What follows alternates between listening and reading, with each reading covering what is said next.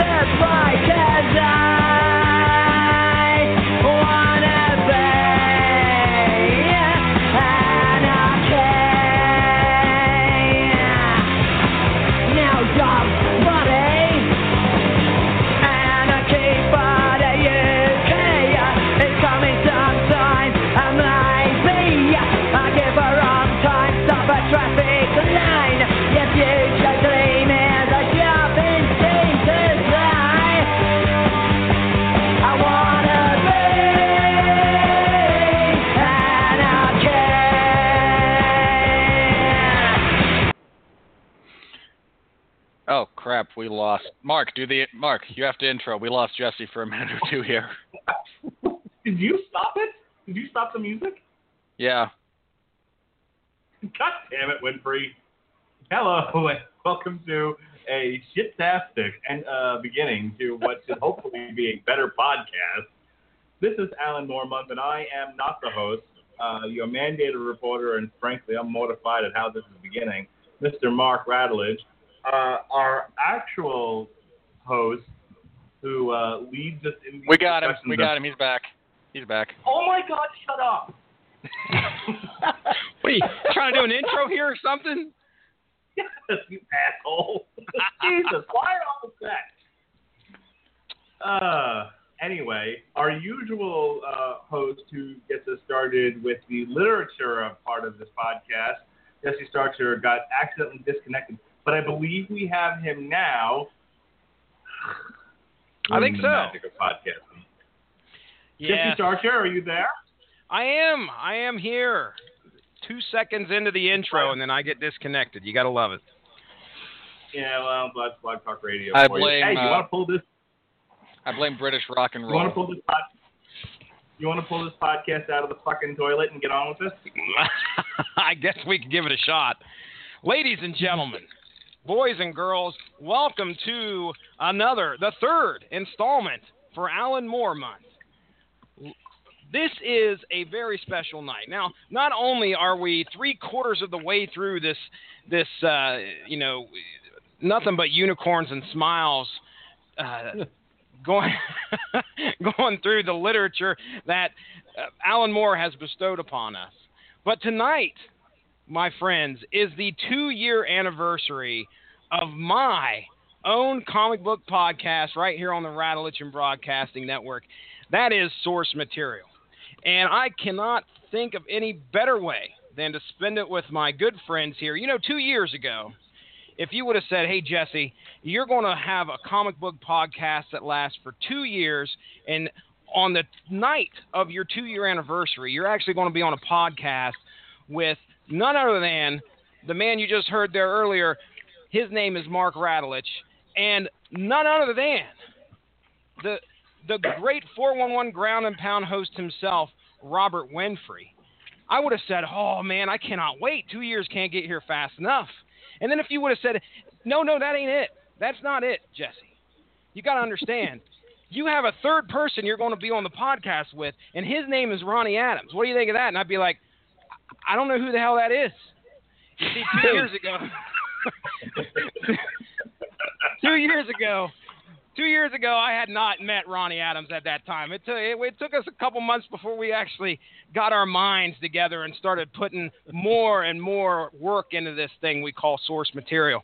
But let's go ahead and get on with the subject of this show. First off, Mark Radulich, did you tell the people how you were doing tonight? Are you doing okay?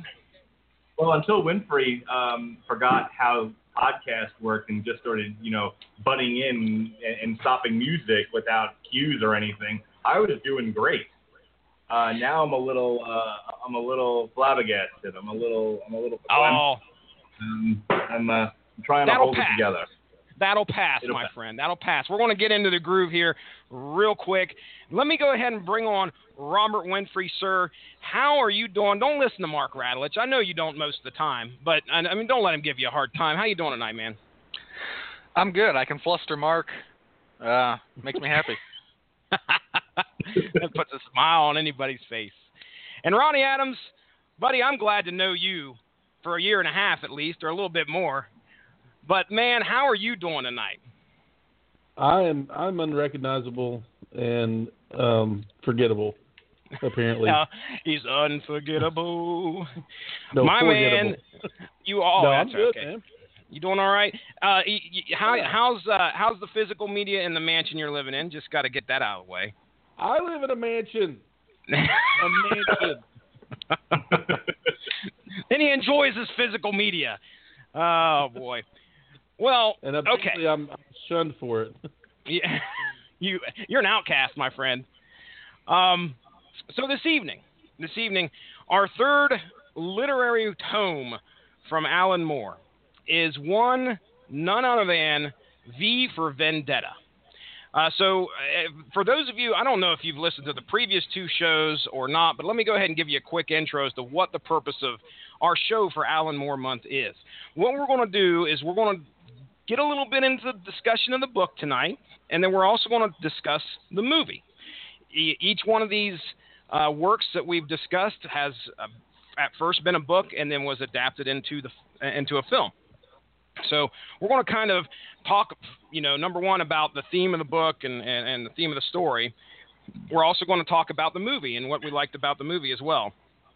So I hope you guys, if you haven't had a chance to listen to the first two episodes, you're just hopping in here. The third episode, that's perfectly fine. Go back and listen to the previous two where we covered Watchmen and the League of Extraordinary Gentlemen. So Alan Moore puts together this V for Vendetta in the early 80s, I believe. A lot of talk about how this story was a kind of his thoughts on the Margaret Thatcher administration over there in jolly good old England. And we're going to kind of talk a little bit about that tonight, but there are some overreaching themes in this particular book and this story that are, really, really can be, I guess I would say, you could look at these and see parallels to today and in our recent times. This is a very timeless story, in my opinion. But we'll get into that. Let me go ahead real quick before we get into our discussion. I have got Mark Radulich. Are you ready for this? You always say, give us 50 words or less. Okay. Well, I wrote 109, so be ready. Here we go. Here is too much. Here is my description of V for Vendetta. All right. V for Vendetta is a story about a victim of a rather fascist government and its abhorrent practices. Escaping from a horror-filled government resettlement camp, our protagonist V embarks upon exacting revenge amongst all that were involved. Along the way, V rescues and later befriends a young woman by the name of Evie. Evie could best be characterized as a person struggling to make ends meet in this harsh world that she finds herself in. We are then taken along the ride as V opens Evie's eyes and England's to the oppressive government that is in place and how fear of such government may not be so necessary. So there's my 109-word summary of V for Vendetta. I think that's like 109 words. That's like less than half the pages that V for Vendetta has. But don't get me wrong, folks. It's a great story. So let's talk a little bit about the creators. Of course, our writer is Alan Moore, the great Alan Moore, who's wrote so many tremendous stories. We won't get into too much about him, and if you guys have any insight about Alan Moore in this particular story, we'll definitely let you guys say your piece. However, our artist, okay, now this graphic novel, from what I understand, is put together of a lot of little stories that came out in, and I should have looked this up. I think it was in it was like backstories of comics. I don't know if it was an anthology. But they put all these stories together. That's one of the things I noticed with this graphic novel was the fact that there wasn't like we were so used to Watchmen and maybe even League of Extraordinary Gentlemen. You had these chapter breaks That really doesn't happen in here. All you get is kind of like the whole story runs together, and every once in a while, a good bit, you'll see a title of the new chapter you're running into. But as for the art itself, I want to go ahead and give props to David Lloyd, who he's done a tremendous job on here. This is the early 80s. As far as his career goes, I was looking at some of the stuff that he has done in the past. One of the things that struck my eye, and I know Ronnie Adams, you'd be all over this. If you can catch these back issues, man, go ahead and do so. But apparently he did some work on Doctor Who comics, I believe. At least Doctor Who magazine, and may have even partnered with Alan Moore, according to what I was reading here, with some great Doctor Who stories. I'm all about that, by the way. And then Hellblazer. I think you mentioned Hellblazer there, Winfree. David Lloyd has his hands in some Hellblazer stories as well. Looks like early 90s stuff. Let's go ahead. I mean, Ronnie Adams, David Lloyd, you got any... I mean, it doesn't look like this guy has an extensive resume. What do you think of his work in V for Vendetta? Anything that strikes you here? That's a good question. I like to ask those. I was not prepared to answer. No. Visually, I think it's a little different. It's a little more realistic than from what I remember. Like I said, it's been a little while since I've actually read the book. Mm-hmm. But from what I can remember, I thought it was really good art. Yeah, I know that's intelligent. Really good's all right. I think that's all right. It seemed like there wasn't a whole lot of, and David Lloyd's probably separate from the colorist here, but yeah, it wasn't as flashy as like your superhero comics. Yeah, this is definitely something you could see from the 80s, right? Yeah, absolutely. Okay. One of the things I probably failed to mention in my summary was the fact that this V character that we're getting ready to talk about is almost he's faceless. He wears a mask. Now let's go ahead and we'll maybe break down some character roles here and what you guys think of them. Winfree, we'll start with you, man. V, the main character himself, the main protagonist. What's your thoughts on Alan Moore's representation of this hero here? Well, V's a really interesting character in both the iterations we're going to talk about. Actually, the differences that occur between the characters in the shift from the book to the movie are very... a couple of them are pretty good, but you can also tell they're clearly the product of trying to make this a much more accessible character in a lot of ways, because the character of V within the context of the novel is, I mean, they label him a terrorist, and that's not inaccurate. Mm-hmm. It's just there's a very important phrase that seems to have removed itself from our cultural lexicon when it comes to these things. And I don't know exactly when it happened, but there exist such things as terrorist governments. Things that are so totalitarian, so invasive that they themselves, function via terror rather than consent of the people. At which point, fighting them via terror and becomes more acceptable. It's not nearly as cut and dry an issue as we, especially Americans, tend to think of it. And there is the old adage, of course, that one man's terrorist is another man's freedom fighter. Mm-hmm. V in this instance is great because he remains so anonymous for the majority. I mean, for a character who is as front and center as he is to the story, he is essentially anonymous. You never see his face. You never know his name. You never really know his backstory other than the immediately preceding events that led to him taking up his cause. And that's very deliberate. I mean, the whole final exchange between him and Evie in the book is meant to be representative of that. It doesn't matter who he is, it's what he stands for.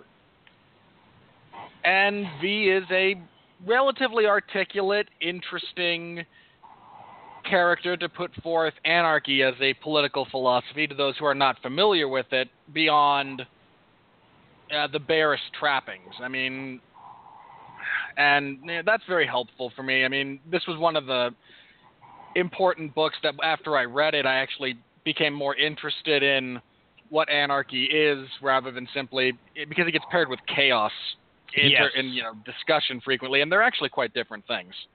Mm-hmm. There are certainly similarities to them, but there are differences. And V's, as a character, is very good at articulating those. He says a lot of interesting things. He speaks mostly in iambic pentameter. A lot of his dialogue is literary allusion, or allusions to other things. I think the first thing he says to the bishop before he kills him in the book is, please allow me to introduce myself. I'm a man of wealth and taste, which is, of course, a line from the Rolling Stones song "Sympathy for the Devil." Mm-hmm. Mm-hmm. So yeah, V's a very interesting character in that regard, and it's a really interesting challenge from both the artistic and the writing standpoint to convey things with him when he's just wearing, a Guy Fawkes mask, and it becomes even more impressive when Hugo Weaving is able to do it in the movie. Real briefly, David Lloyd did do some of the coloring on this. Okay. The other two colorists were Steve Whitaker and this is an Irish name, so I'm going to butcher the pronunciation. Do it with an Irish accent. It makes it that much more fun. I'm not going to do it with an Irish accent. Sheben Dodds, and I know I'm mispronouncing that, because Siobh has a very different pronunciation from what it looks like phonetically if you're Irish, and I don't know how to pronounce it. I know it's different, but I've not spoken it or heard it spoken enough to feel confident in how it's actually pronounced. I hear you. Well, it's funny how you mentioned Anonymous. And for those of you that have not read this book, but have been, a purveyor of online for quite a while, which, hey, it's 2016. You damn well better be. Anonymous might be something that you synonymize with what you see in V for Vendetta, because it's the Guy Fawkes mask. That is the that's the representation. Every time you see that online, and it's interesting to try and think that, or actually to contemplate that these guys are taking something from. It's either they're taking it from this work, or they're taking it from remember the 5th of November. They're taking it from V from Vendetta, from what I've read. Okay. Mark Radulich, I'm glad you're here, sir. What's your thoughts on V? Hey, remember me? I'm on this podcast.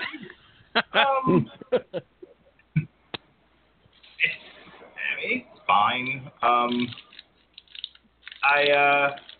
What I've read of the book, and I'll in the interest of full disclosure, I haven't read the whole thing, but what I've read of him, it's very Mooresy. God, Moore is not terse in his writing. He is very wordy. And yes. And I feel like he likes to. It's almost like in his works. And this isn't the right phrase, but stay with me here. Like the phrase, he likes to hear the sound of his own voice. Moore just write dialogue for characters as if like he's got all of this stuff that he wants to say, and he has these characters that say it for him, and none of them know when to stop talking. And it's distracting. I found it. I found that as one of the elements of his character to be somewhat distracting. I don't know how necessary it was, and maybe Winfree's listening to this and wanting to bang his head on the wall, but I don't know how necessary it was to the overall message of the movie. Of the book. If we're talking about fascism versus anarchy, I'm pretty sure you could still get there without going on 20-minute rambles, before you blow something up or stab someone. I mean, I'm not saying he needed to be Jason or anything or Freddy. A little clip here, a little snap there. But get to it. I mean, it comes across as overdramatic. Because to some degree you've got to hang on. To some degree you've got a very serious subject here, and you should be treated seriously. And the readers, it should be invoking some very deep thought. And I feel like instead of being able to do that, you're just caught up in this guy doing something completely unrealistic. If I come at you, Jesse, in a dark alley and brandish a knife, and then proceed to start quoting Julius Caesar, you're going to run away. You're not going to stand there and let me do it. Or you're going to shoot one of the two. It's American. You'll probably shoot me. So it just, that got on my nerves. Mark, I have to ask, have you started reading From Hell yet? Dude. Oh, I know what You better have a damn time machine, because I started that in July, I think it was when I first originally got. I started in July, and then I posted probably about a month ago. I'd finally finished it. Wow. Yeah, if you want to talk about Wordy, we'll definitely be talking Wordy next week. But I think as for V himself, it is endearing to the character for him to be so over the top and such a large production. Because number one, as we look through this book, and the book and the movie, they are decent representations, we'll say. So as he is put into the internment camp or the relocation camp, whatever they called it, and they proceed to do like crazy experiments on this guy. Now, see, we get a nice little flashback origin, about the middle of the book, maybe a little bit before the middle of the book, explaining why he's doing this. But I mean, he goes through some absolute hell, which most likely is going to make you crazy in the first place. Especially if you've come across the decision that, hey, okay, well, it's time for me to start, blowing up buildings and opening up people's eyes. He's come to some point in his life where he's just like, he either can't deal with it or he's dealing with it in his own way. And I think that is why we get this, V for Vendetta, and almost every other word in that tirade that he does starts with a V. He clearly put some thought into this, and he's very smart. He's not your run-of-the-mill stupid terrorist. This guy is somebody that has well, you're the terrorist, you fucking moron. Idiots. This guy has given a lot of thought to the way society is. So he's not stupid.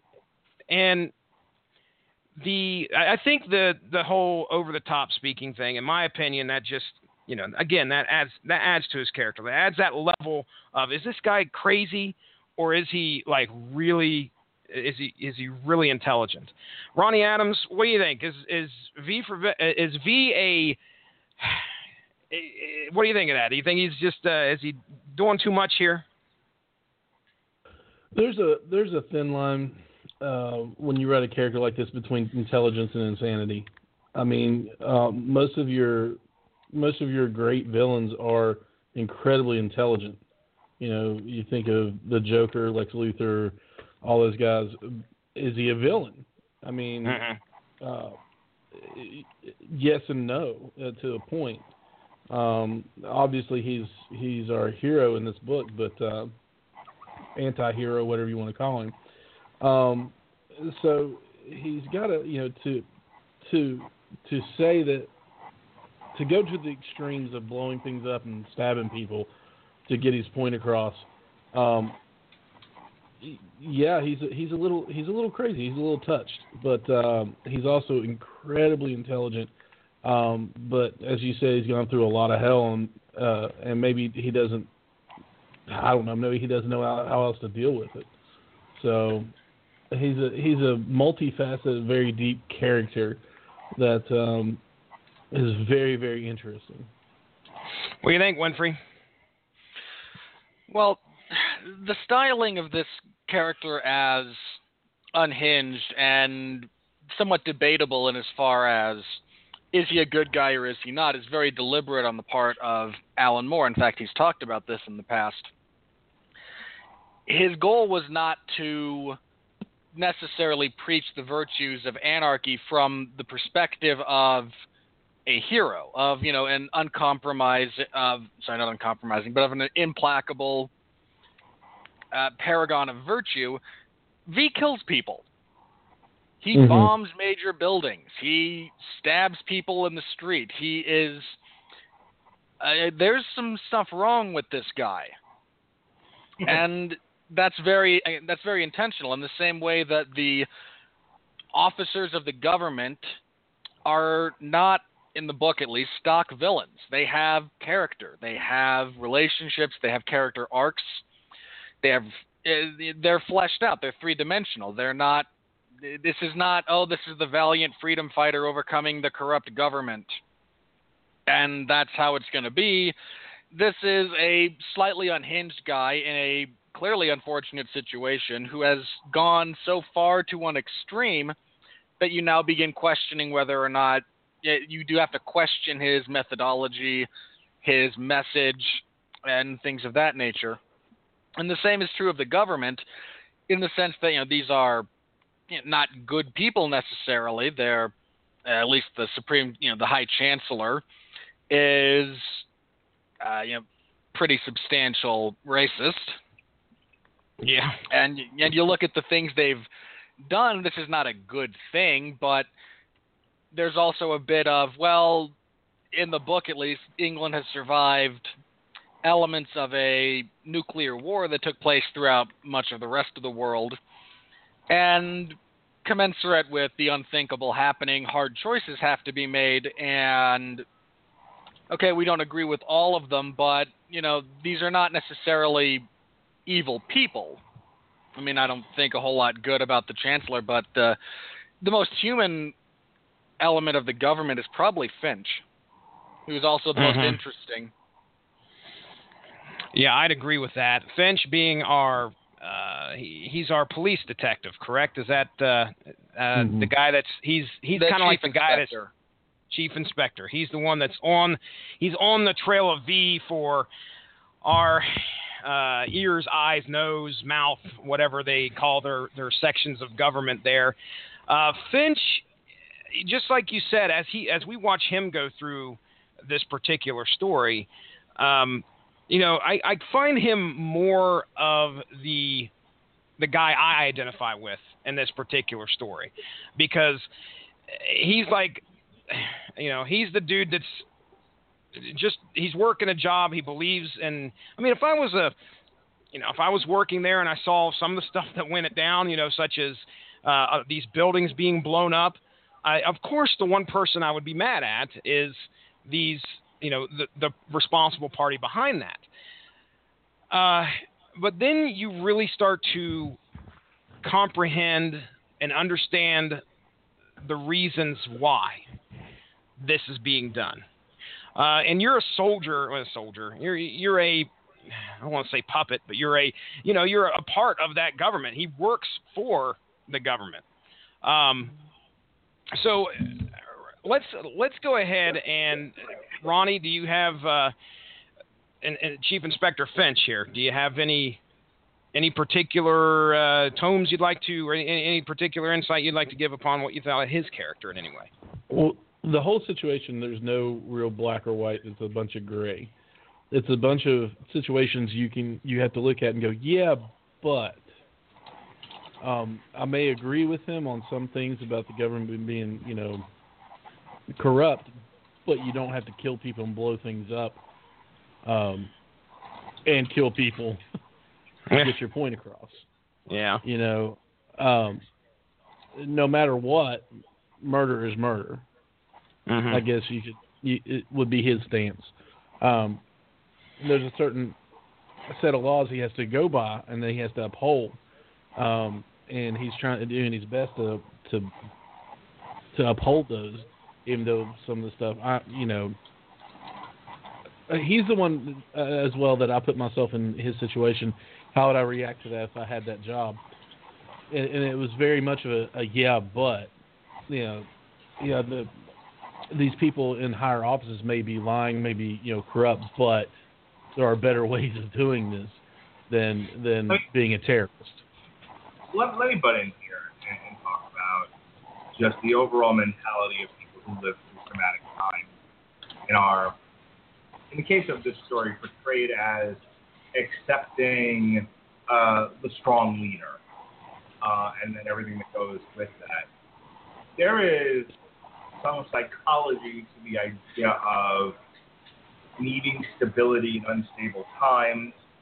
When there are bread shortages and riot and water is contaminated and the air is hardly breathable, you don't care anymore about the little freedoms. What you want is for somebody to rise up and take control of the situation. And you're willing to cash in, speaking in generality, not like guys, but you're willing to cash in some of your freedoms for just peace of mind, safety of your family. To know that there's a strong man out there keeping the animals at bay from harming you and your children.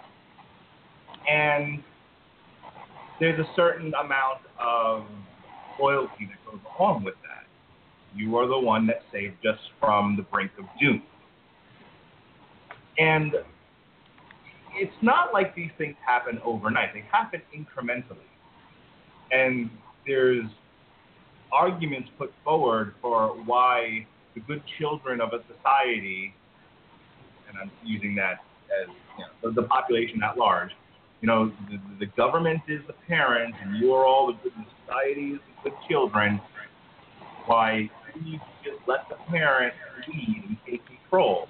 And people are willing to do that to a degree. And suddenly, over the years, as you've given up one thing after another, suddenly you find yourself in this totalitarian nightmare where you have no freedom, and you have guys, secret police, brutally murdering and raping in the streets without anyone there to stop them. And you can convince yourself that we don't want to go back to the dark times. You just learn to sort of accept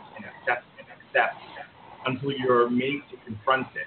And I think that's his story, Finch's story in this book, is that he, along with everybody else, took the trip from the darkness into conceivably the light.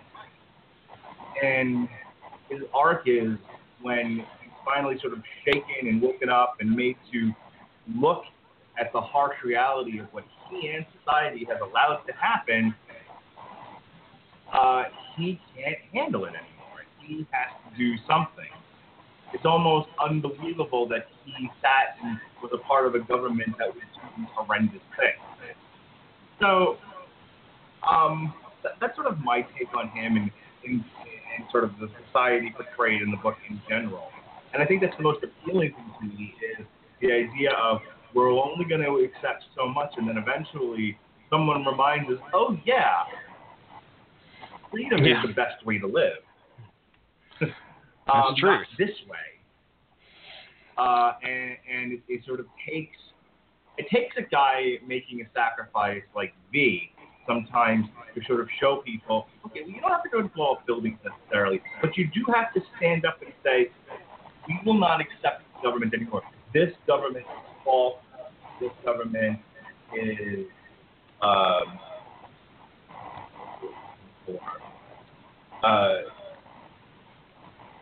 this government is without any sort of moral integrity, and it has to change.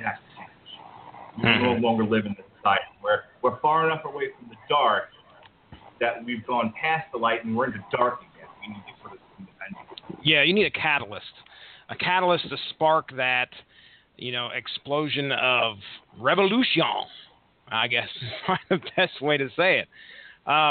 Let me go ahead. We got a special caller here. One guy I couldn't wait to hear from. So I believe we have Benjamin J. Cologne on the line who I can't wait to hear his input on here. Benjamin, can you hear me? Hello, can you hear me? Yes, sir. Welcome to the show, man. Alan Moore month. I've learned so much from Alan Moore, and a lot of it was because of you actually kind of interpreting his stuff for me, which sometimes you need that translator that's down to earth, because a lot of this stuff can get pretty heady, and by golly, some country boy from Ohio sometimes can't get it. So, Benjamin, you, sir, have come on here. What do you want to talk about, man? V for Vendetta. Yeah, I called in. I noticed that this podcast was grossly underpopulated, so I decided to weigh in. Also, because I don't get a whole lot of opportunity to talk about V for Vendetta, and V for Vendetta is one of my favorite stories, comic book or otherwise, of all time. It's just beginning to end. It's probably my favorite thing Alan Moore has ever done, which is saying something for me, considering how big a Alan Moore fan I am. And I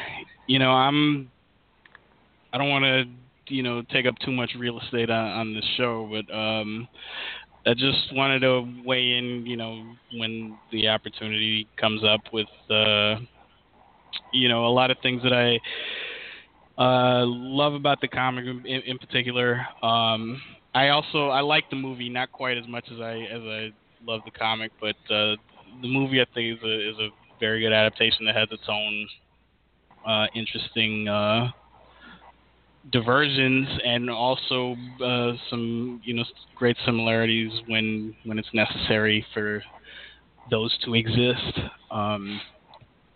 And I guess it's hard to know where to start.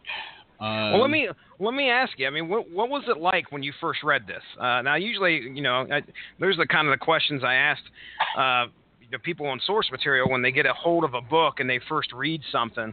What was it like? Now, Alan Moore is a revolutionary writer. Was that something that hit you immediately after you picked this up? And I assume you read it in graphic novel form straight through. Is that right? Yeah. What'd you think, man? I mean, how did it affect you? Can you give us an idea?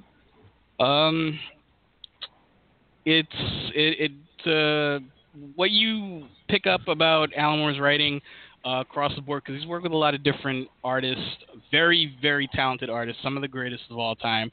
But you notice, common threads in everything that he does, because as we've talked about on source material, Alan Moore is very hands-on with his scripts, and Alan Moore comic book script is very, very, very dense. Indeed. And very detailed, and very much, there's a lot of direction given, and which is probably intimidating to some artists, and you've got to be good to kind of keep up with the guy. And as Mark said, he's got a lot to say. Sometimes he's got more to say than you would think can, efficiently fill up a page. But the storytelling in this book, there are very few comics that I've ever read in my life. There are very few books of any kind that I've ever read in my life that have elicited a verbal response from me, that have elicited an actual physical, emotional response from me in the moment that I read them. V for Vendetta is one of those books. And I don't know how far into the story we want to get for me to explain which particular scene that is. Save it. We're going to go across our favorite moments here in just a few before we change it over to movie talk with Mark Radulich. So, okay. All right. Well, let's do one more character talk here about Evie. You know, we talked about Finch. We talked about V. Do you have any quick thoughts about V there? That's probably.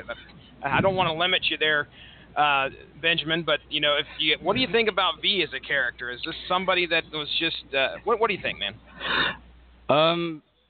Ronnie actually brought up some points that I very much agree with, in that V in the comic is a charismatic, and Mark also said, you know, pretty verbose guy in the comic. And he has, you know, there's thing about Alan Moore writing and Alan Moore characters is that most of them are pretty gray, and most of them are pretty morally ambiguous, and that's kind of the point most of the time. And we can, and I can get into this more when we talk about particular like scenes and my favorite, you know, parts of this book. But V is, he has an ideology, he has a moral code, he has a plan, but he's still insane. At the end of the day, he's still a madman. That's not to say that he's not necessarily, you know, you can ascribe your own moral judgment on the things that he's doing and the reasons why he's doing them. But ultimately, and we'll get into this more, his mission is a suicide mission, and he knows it. And it's not completely apparent to everybody, including the reader at first. But the farther you go into the story, you realize everything that he's doing is basically like he knows this is the last thing I'm going to do, and this is going to end with me dead. But that's okay. Yeah. There were times when I was reading this story, looking at it and saying, you know, he knows what he's doing. You could almost see that he knows that just like you said, it was a suicide mission. I picked up on that a little bit because I was like, how do you think this is going to freaking end, dude? I mean, you've got the cover of the mask, okay, and nobody knows who you are, but you keep pressing the issue. It's not like this guy, you know, goes off, blows one building up, and then he, with the purpose of taking the mask off and remain hidden, and he can get away scot-free. No, that's not the case. He is out to prove a point, and he proceeds to do so. All right, let's talk Evie here. Go ahead, Ronnie. Oh, I was going to say, well, that's kind of where I was going with that. It's almost like he doesn't realize that if he keeps pressing that point, if he keeps taking the route that he's taken, yes, he will end the tyranny that he so loathes, that, you know, that he can't. But he's also going to plunge everybody into a darker point. You know, yes, the end of the tyranny is there, but also if there's no structure at all, then it goes into a much darker, you know, well, not a much darker, but a different darker point of time for that government. It's going to be, for lack of a better term, it's going to be anarchy at its worst. Yeah, there wouldn't be much of a government left. Yeah. It's going to go from anarchy to chaos to just to pure lawlessness. All right, let's talk Evie. There's so much I want to say. I know we definitely don't have 3 hours on this podcast, and this book can be discussed honestly at 5 hours easy. Ronnie, I'll start with Robert Winfree. What's your thoughts on our heroine? I guess you call her a heroine. I don't know if we would call her a heroine here. She's kind of our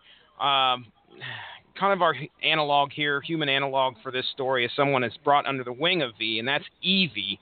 Can you give us your thoughts on Evie? Evie is an interesting character in the book, much more so than in the movie in numerous ways. And when we compare and contrast, we can have some fun with that. She's very, if we're You mentioned she's the human analog. She's very analogous of the society in general, as opposed. I mean, Finch is part of the government, and is the representation of kind of the naivete within that. Then she is the representation of the the vox populi, the average person. As she's very young in the book, when we meet her, she's just 16. She's just kind of desperately trying to get by in this world that is just crap. It's just awful. All she wants to do is get by, and when we meet her, she's turning to the world's oldest profession as a means of paying the bills because, well, her government job just ain't cutting it anymore. And her journey, that's our near rape scene for the book. There's only the one, but it's Alan Moore, and you can't have an Alan Moore story without at least attempted rape. That's right. She takes a very interesting journey in the sense that she starts out, very naive, very kind of helpless, becomes attached to V very quickly, becomes disillusioned with that. He throws her out because she needs to learn about being out in the world a little bit if she's going to try and save it later. Her transformation sequence, and this is probably my favorite part of the entire book, are the chapters that deal with her after she's been captured. Just tremendously well written and wonderfully illustrated as well. And then in the end, she actually takes up the physical mantle of V. She doesn't, and this is different from the movie for those of you who haven't seen it, or seen it but have not read the book. After V is mortally wounded by Finch and subsequently dies, she actually dons the same costume to give the appearance to the general population that, yeah, he's... as she actually uses the line, reports of my demise are exaggerated. Of course, a joke on the famous Mark Twain quote. And actually winds up taking, I believe, the Inspector Dominic Stone to fill the role that she had in the beginning of the book as kind of learning from... she learned from V, now he's going to learn from her, and kind of continuing the notion that whoever is behind the mask isn't terribly relevant. It's more what it stands for, and the fact that she goes from a very meek, very unassuming, you wouldn't look twice at her if you passed her on the street type of character, to being the physical embodiment in many ways of the anarchist movement, should tell you a lot about her character arc, because it's one of the most complete and one of the more believable ones in the story.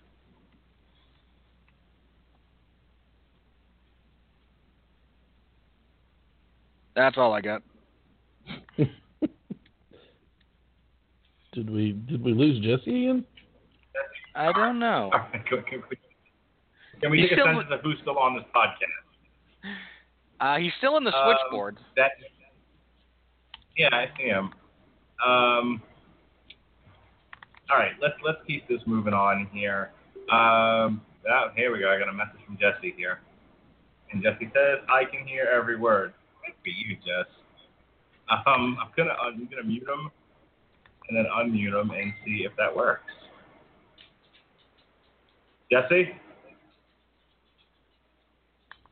just dial back in. I'm gonna exit you from the switchboard. I'll call back in. Good. All right, I'll keep things moving. Well, I think the next segment we usually do is favorite parts of the comic, so we can probably transition into that, right? Well, hang on. Ben, did you want to say anything about Evie? Me personally, I'm inclined to agree with most of the stuff that Robert was saying. I tried very hard in terms of the movie not to allow my very long-time crush on Natalie Portman color my opinion of her performance in the movie. That didn't really work. She was great. She was good enough to where it almost did make her her performance and her portrayal of Evie in the movie more interesting to me than it was in the book, which is saying something about, considering how much I love everything in this book. I've always thought Alan Moore's kind of weakest point, at least in his books up until going towards the later 90s, was writing women.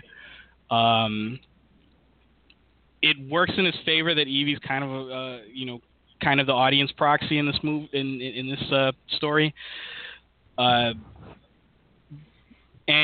that plays that plays better towards the end of the story, where her ultimate character arc is realized than it does in the beginning. In the beginning, she's actually fairly. I found her fairly uninteresting up until the point where she did get captured. Except for the little brief uncertainty that V kind of hinted and then denied that he was her father, which I'm also not that I think Alan Moore would have gone with something quite that corny, but I'm also glad that they didn't go that way in the movie either. Even though the way that they did go, I didn't care too much for either. Oh, the Spartacus thing at the end. No, I didn't mind that part, but just sort of the romance that they tried to kind of inject into the movie. That didn't. Yeah, I didn't. Oh boy, are we gonna get there? Yeah. Do you like you said? I missed out on a little bit of it there. I was going in now, but do you think that that Evie was in the movie and mostly in the book was a representation of the population as a whole? To lift the veil off of our eyes to see what's going on around us, and kind of a deal, or do you think she was just a specific character that he wrote for? Before anyone answers that question, the word I was looking for earlier was illegitimate. The government is illegitimate, and the people needed to stand up and tear it down. Okay, go on. Were you asking me specifically, Ronnie, or is that just like in general? Just in general, but yes. Yeah, go for it. I think she, as a character, she started out as that. She started out as kind of an example of the greater population and sort of how how indoctrinated they had become into all of the into the idea of fascism, and then she had kind of her awakening, and then she became more of her own character as the story goes on. All right, can I ask a question to the general group? And it's based on stuff that I've read outside of the book. Doing some reading about what mainly about why Moore was so upset about the film version versus the book.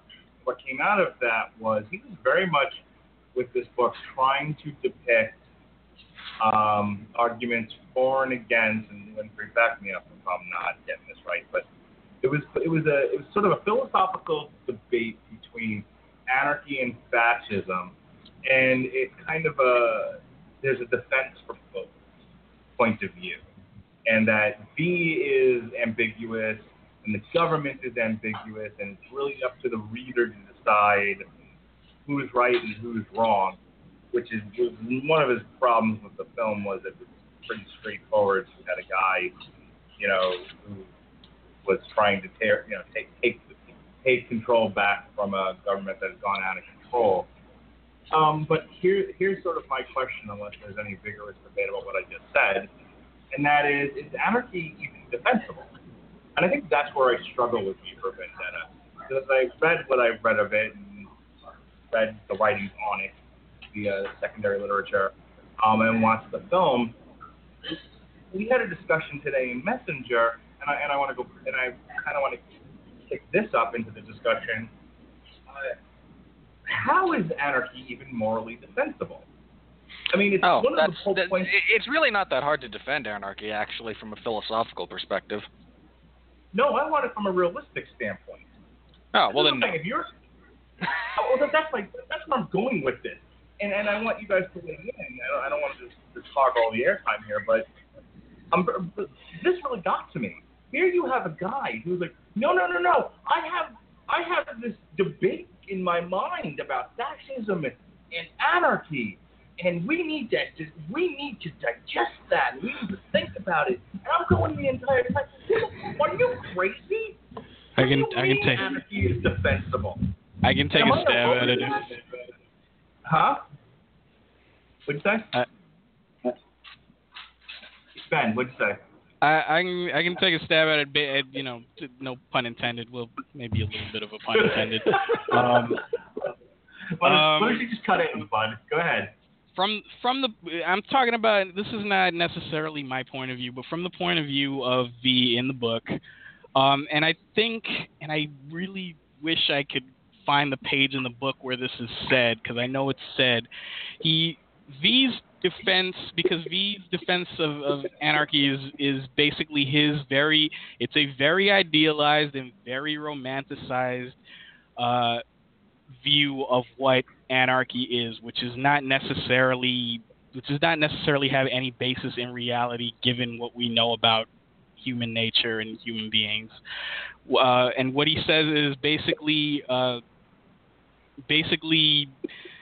his concept of anarchy and his idealized romanticized concept of anarchy is basically where there is no need for leadership and there is no need for greater structure, be it government or otherwise. Oh, I know the line you're talking about, actually. Right. Yeah. It's right after chaos starts. He and Evie are talking about it. He says anarchy is without leaders, not without order. Something along those lines. Something like that, and where, people do not necessarily have to abide by any particular rules, but they are capable of imposing restrictions upon themselves. Something to that effect, which, I can't possibly be the most cynical person on this podcast, although if I am, I understand. So, knowing what we know about human nature and what we know about human beings, of course, that's not a realistic, idea for, a framework of society. But that's his defense. That's how he sees it and how he believes that, that's what he believes is the superior alternative to fascism and the fascism that's being imposed on the England in which this story takes place. Okay, so I'm going to say something very insulting, okay? And you guys feel free to then say, well, Radulich, you're a crazy person. I'm, like Long Road to Ruin, if I think it and it's out there, I'm going to say it. Alan Moore is a fucking child. Okay, this is how a child thinks. Wouldn't it be great if there weren't any rules? And Mark, I would love to agree with you, but I've been to way too many college campuses to limit that thinking to children at this point in time. I'm gonna devil's advocate this just a little bit. I don't necessarily believe this is 100% Alan Moore speaking through the character. I don't think this is his concrete view of what anarchy is, and throughout the story you're not necessarily, V is ostensibly the protagonist of the story, but Moore kind of puts him in the book, in the story. Some of the things he does, you're kind of meant to consider very questionable or very suspect, and you're not necessarily meant to agree with all of these things that he does. I don't think this is 100% Moore saying this is what I believe and this is what what it should be. It's presenting two extremes. It's presenting two very extreme ideologies that happen to clash with each other in this story. Realistically, I don't think Alan Moore 100% believes it. He's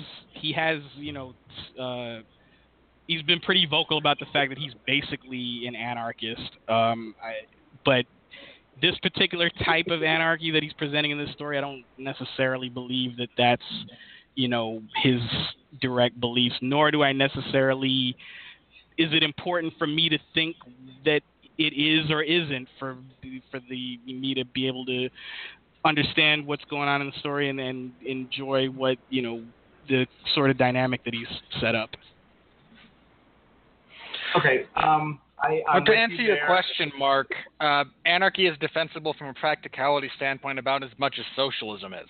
Just to say it isn't, but there's a bunch of morons who tend to think it is. Okay. To go to Ben's point, I will go with you on that. I can't for certain say one way or the other, so your explanation is as good as any. However, it's kind of like, debating the merits of the moon is made of green cheese. Well, it's not. We know that. Okay, it just isn't. But I believe it is. It might be. Well, can't we consider it? No, because it's not. We have evidence of this. And the thing of it is that there have been studies about socialistic societies, communes where there are no leaders and everyone is equal. And in studies have shown that in small groupings, that kind of thing works. We'll call it anarchy. There have been small communes that have been, over hundreds and hundreds of years, small pockets of society with very few people in them, where there was no single elected strongman or leader. But in large, great societies, with complex things going on, it doesn't work at all. And I don't know if it hardly warrants a debate. I guess was the point that I was trying to make, is even if he's not saying, I am an anarchist and let's have anarchy, he is in fact saying, let's have a debate about this. Let's give it some thought. And again, I go back to why. Why does this merit serious thought when it's such an asinine concept and practicality? And I'll let anyone jump in here and answer that point. Well, there's a couple of ways to approach that one. One is that if you're attempting to start a debate, a bit of civil discourse, a bit of discussion, you have to start somewhere. And in reality, the antithesis of whatever is not working at the time, however extreme that may be, is not the worst place in the world to start from. And when you consider that Moore wrote this in the early 80s as a response to Thatcherism in the United Kingdom, and I'm not British, but that was a very interesting bit of time for that culture, to the best of my knowledge, for that country. Going to the other extreme is not just as a means of offering a counter-argument, as a means of offering contrast, as a means of saying, okay, you say this is right, I say this is right, support your case, please, is not the most ludicrous thing in the world in terms of simply getting civil discourse going. If we're actually implementing a rule structure, no, that's not really how that works. But if you just need to get people talking because you think change is necessary, taking the exact opposite stance of the commonality point of view isn't the worst thing in the world. One of the things that I noticed, as I'm back, and I'm ringing a bell. So, V for Vendetta, you guys were talking about the difference between what Alan Moore is what V is representing versus what the government is representing, and I think that this story, and I apologize if I am repeating what you guys may have already said. I just got back in here. I heard a little bit, but it's two extremes, and they come together in this crazy form in this book where I don't think V's intention, then again it may be, and maybe he loves anarchy enough to where he's going to bring everything down, but I think his intention is to bring everything down and then build back up from that. And you'll notice there's a couple references in the book that where he talks about things have to be destroyed in order for us to build again and build anew. So the purpose of anarchy in this particular book, I think, is not a long-term solution in any way. It's a very temporary thing that has to happen in order to get people to open up their eyes and rebuild from the rubble something better. How's that sound? I mean, that's fine. And I think in terms of a story, don't get me wrong. I don't dislike the story. I like it a lot. I think where I got hung up on was the idea of you have an author who aches to share a point of view, and that point of view is interesting from a college lecturer level. As you know, that was sort of my answer to what Rob said, but I wanted Jesse to get back in on the discussion. I think if you're in a classroom environment and you're just, let's talk about ideas from the dumbest to the smartest, sure, there's a debate to be had. But I think if you're trying to say something about the greater society at large and say, you know, and look, there's a degree of paranoia in this book. And I think in the mind of Moore, there's definitely paranoia. In the time that, I mean, we've seen it in The Watchmen, we not necessarily in Leave Extraordinary Gentlemen, but we definitely see it in V for Vendetta, that he has an idea of what was going on at that time and where things were going. And it was an idea shared by many. I don't know how many of you guys have read 1984, but the idea that... Just a couple of times. You know, the idea that we've had 2 world wars, we've had 2 atomic bombs dropped, we are in the nuclear age, we have come through a Cold War. You know, these were raw, fresh ideas that were poking people's nerves and causing a lot of paranoia. So I get that. And if you were any kind of a thinking individual in the Reagan/Thatcher era 80s, yeah, you might have thought the world was going to come to an end or that we were drifting towards fascism. And so I don't fault Moore's point of view for that reason. But in 2016, looking back in retrospect, I'm finding some of the themes here a smidge hollow.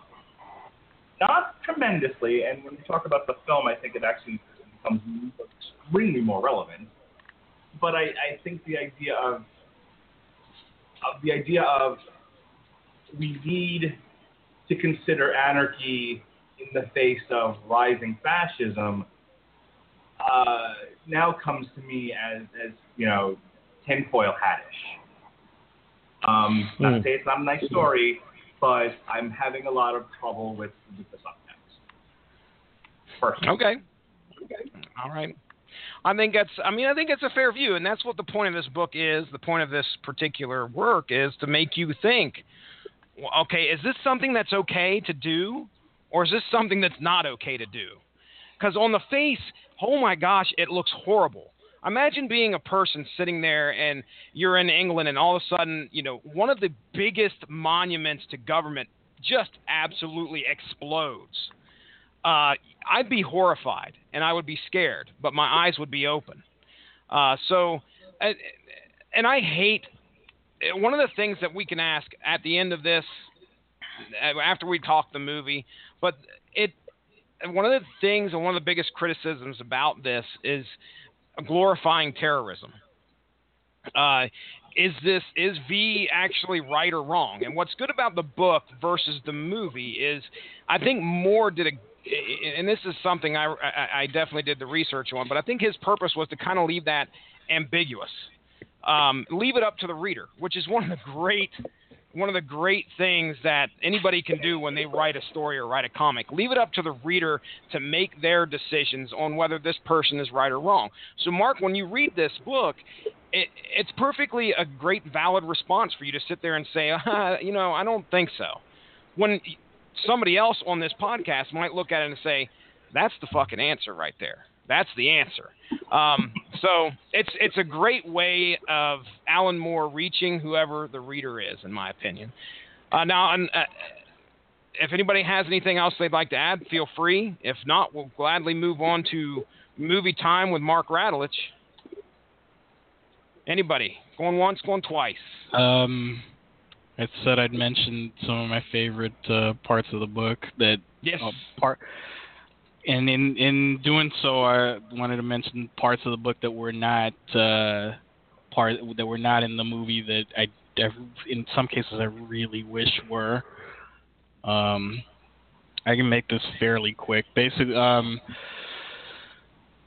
first of all, and now I'm going back and looking at who I think it was Sutler, who is the High Chancellor. His name is Susan in the book. Fine.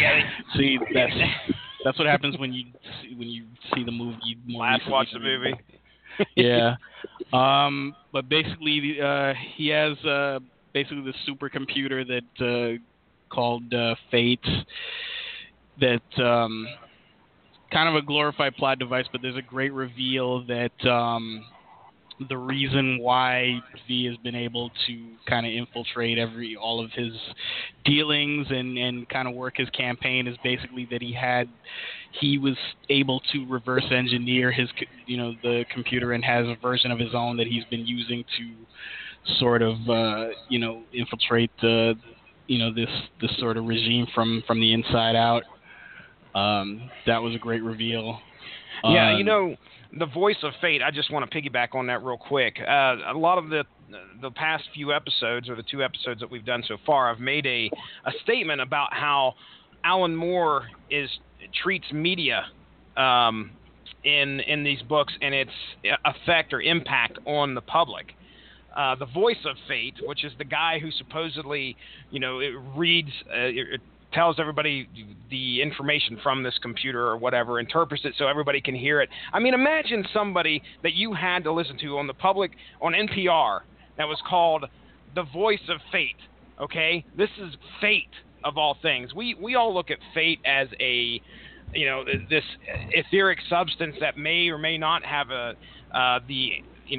what's going to happen to us the next day. This is something that's either written in stone or something like that. And it's such an interesting thing to see him take that and apply that to the public and see how the public, because most of the public, and I think this is in the book, he specifically says, maybe it's in the movie, I can't remember, but people will believe easily what's on TV. I don't know how many times that I've changed the channel when I see the president come to the podium. But instead of the president coming to the podium, they instead decided to disseminate that message throughout programs on TV that millions of people watch. I know this is nothing revelatory to many people who are pretty smart and understand how media works, but you see that in Alan Moore's work a lot, specifically in this particular book. This is probably one of the loudest that I heard the whole media impact on people message that I've seen. And I don't think he's really overt about it. But anyway, okay, I'm sorry. Benjamin, go ahead. Finish what you were going to say. No, it's worth mentioning. Next thing that was not in the movie that I wish was from the book, about a third of the way into the book, The Vicious Cabaret. Oh, that would have been awesome. Because Hugo Weaving could have sung the crap out of that. It is on YouTube. Somebody has actually performed it, recorded it, and sung it. I encourage anybody who loves that song. It is an actual piece of music that Alan Moore wrote and composed for piano that somebody has deigned to perform. And it may still be on YouTube. I hope it is. I'll probably go back and check it out later on. It basically it says a lot without in a very short amount of time about what's going on in the story up to that point. Just a tremendous, and it comes kind of out of nowhere, but in kind of the best way.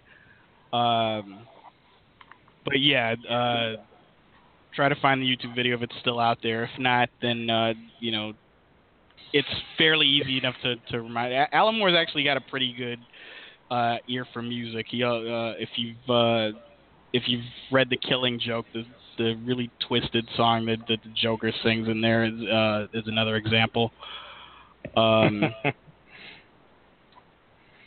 Next thing, there's a point in here, and this is where V for Vendetta, if you are of a mind to look at it in a certain way, there's a lot of horror elements in V for Vendetta, just in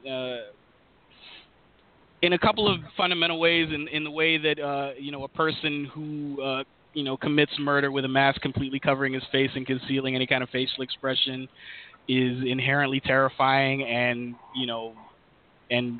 Robert, you're a horror guy like me. you guys, I'm sure, familiar with horror tropes in varying degrees, but that's a bit, that's pretty horrifying, and that's utilized in a lot of ways in this book, where you've got just the blank, dead-eyed Guy Fawkes mask, and you have an idea of what kind of facial expression may be under it at any given time, but you're still not quite sure, and that's a little bit unnerving. Mm-hmm.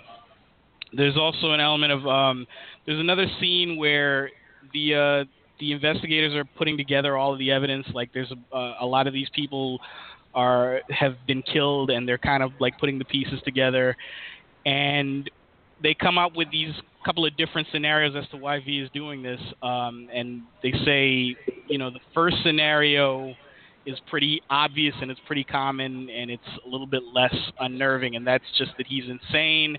He's trying to kill all of these people, and he's committing, these acts of vengeance, and that means he's done, and he'll stop, and there's no reason for him to continue. The second scenario is much more disturbing, and that is, what if he's just kind of clearing the decks? What if he's getting rid of everybody who may have known him in his previous life, and he is getting ready to do something even bigger, which we find out very quickly is exactly what is happening. Yeah. I love that part, and I wish that was in the movie. The last part, and we mentioned it, Robert mentioned it also, is at the very end, Evie putting on the costume and becoming V. What we got, we got the sort of abstract, everybody takes off the masks, and you see everybody underneath the mask, and all, including characters that we know have passed away, so we know it's a little bit of artistic license at the end of the movie. I guess that's an okay substitute for what we got. I still kind of love the idea that I love this execution of the idea that V is everybody and everybody is V and anybody can be V. Yeah. And it's just such a perfect way for the story to end, and you see, once Evie comes to the realization of what she has to do, right before he dies, she tells him, or he tells her something along the lines of, you must know what lies underneath this mask, but you can never know my face. Yes. And it takes her a minute to understand what he means by that, but then she gets it. It's like, this is what he means, and this is what I have to do. And you see her with the Guy Fawkes mask smile as that chapter ends, and immediately at that point, oh, this is what's going to happen. Mm-hmm. Last thing. No, go ahead, man. Last thing.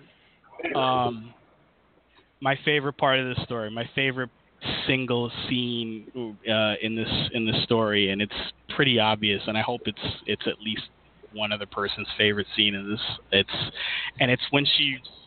when after the torture that's been visited upon Evie, and she is ready to die, and she's got no more illusions left in her, and her torturer, her jailer basically says, "You're free. You've got nothing. There's nothing we can threaten you with," something to that effect. And the revelation and the single page where she emerges, and it's the Shadow Gallery. Mm-hmm.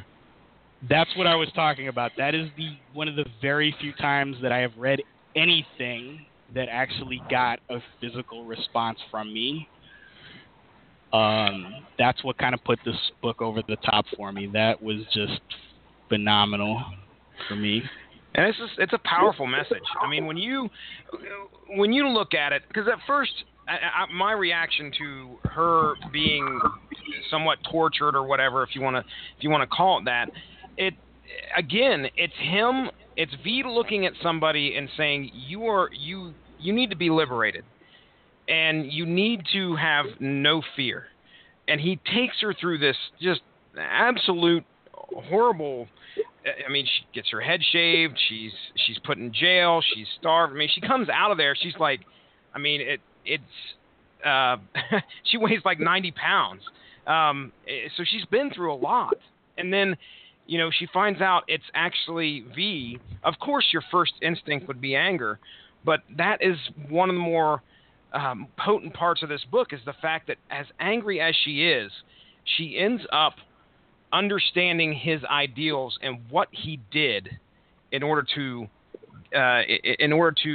show her and free her from the fear of death, the fear of those who could potentially harm her.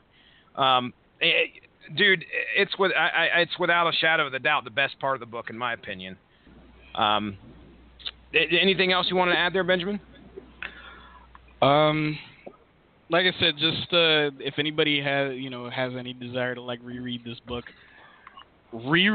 book from the point of view that it's a horror story, and you might get a little something different out of it, because there are some parts where there's a scene where he gets caught outside of this lady's apartment, and the guy's he's got him point blank. He pulls the trigger and the gun is either empty or misfires. It's empty. That's the same gun he had been threatening his wife with earlier, with the rather the frequently utilized abusive husband thing of he's got the gun, puts it to her head, pulls the trigger, says bang, it wasn't loaded this time, and then he runs out.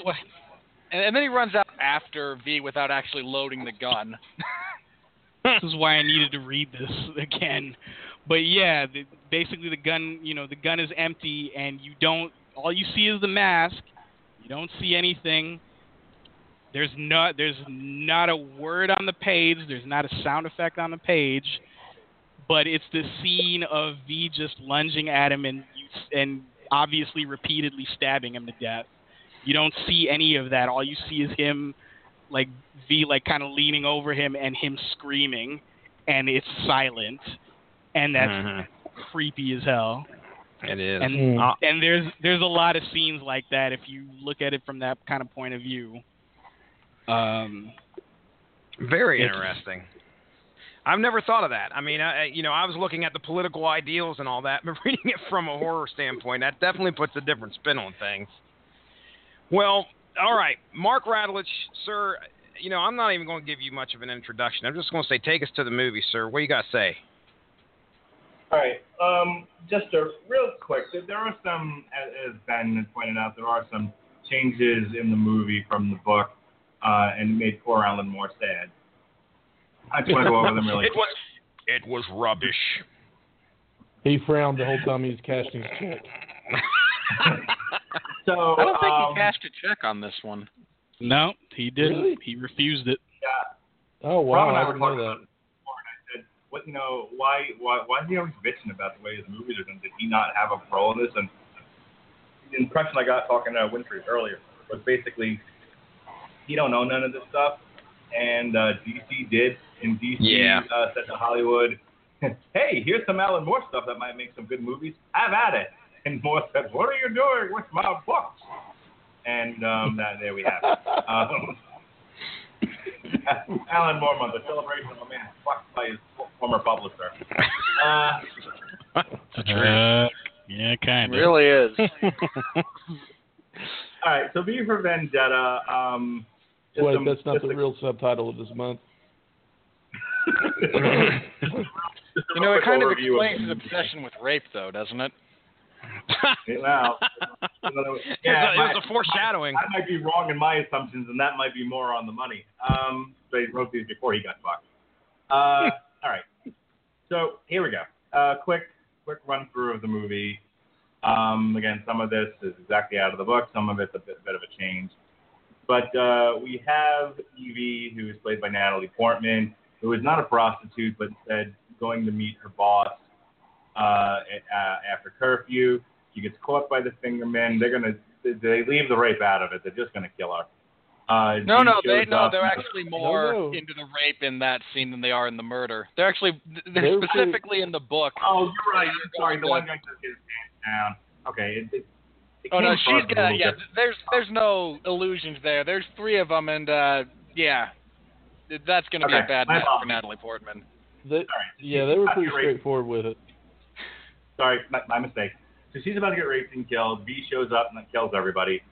Takes now instead of the style. instead of what happens in the book, they separate briefly. There's a whole thing where she goes to her job, which is the Jordan Center, and she works for a guy who has like a comedic talk show. The British version of Johnny Carson, from what I was able to gather. Yeah, Stephen Fry is so much better than Johnny Carson. Oh, for God's sake. So anyway, the cops are out looking for her. V shows up. One of them has him dead to rights. She ends up taking him out, and she gets clocked on the head with a gun. V takes her back to the Shadow Gallery. I'm ripping through this really quick. He says, you got to stay here for a year until next November 5th when the shit goes down and you better be ready. Oh, They good say one. Thank you. And she tricks him into letting her help him with one of his murders, which is the priest. She dresses up as just a lovely little girl. And she tries to tell the priest, hey, you're about to be murdered. And he says, that's fine, but I'd still like to rape you. And V comes in, kills him. She makes a run for it. She ends up going to the boss's house where he shows her he shows her his gallery of forbidden stuff, which is the Quran. There's explicit photos. There's a picture of the fascist leader looking like Margaret Thatcher. All kinds of neat stuff. And he tells her gay on top of that. Shortly thereafter, he decides he's going to go off script and do a show where they make fun of Fearless Leader, which gets him beaten and killed. She tries to narrowly escape, but is kidnapped. She is tortured. She is asked to give information on V, which she does not. And finally, after a period of time and receiving letters from a former captive, who was she was in prison because she was lesbian, an actress and all that. She tells her captors, I would rather die than give this man up. At which point, Peter Griffin throws a box of lottery tickets on the floor and says, these are the real tickets. I had to know if you were all serious. Now, what happens is... He's watching a different movie. I just watched that the other day. I'm sorry, that's what that scene came. As soon as I saw that, that's the first thing I thought of. No, he's like, I was trying to get you over your fear, and now you are fearless. Okay, so she leaves him again. Meanwhile, while all this is happening, he's being hunted by Finch, and along the way, Finch is starting to realize, hey, wait a minute, things are not as they seem. He uncovers the great mystery of who V once was. We get this whole backstory about him being in a concentration camp where they were doing human experimentation of biological weapons. He finds out the secret of St. Mary's pandemic. And he is along the way somewhat convinced that maybe things need to change. There's another character, Curry, who is also convinced by V that if they give up Fearless Leader, then he shall step up and everything will be fine. Creedy. So anyway, moving on. Creedy? Yeah, sorry. Creedy. So everything proceeds to this final end game where he's going to blow up Parliament. There's a whole action sequence where they does kill Fearless Leader, and they shoot Fearless Leader in the head. V's there. Then they have a confrontation with V where they all shoot V. V supernaturally manages to body armor. hail a bullet. I know I was getting there, but it's made to look supernatural initially.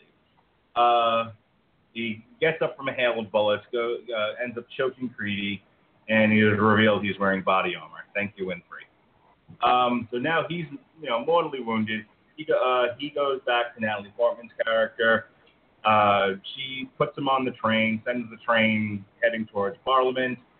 All the people with the V masks that they've gotten in the mail show up to watch this thing. They take it off. Parliament blows up, fireworks.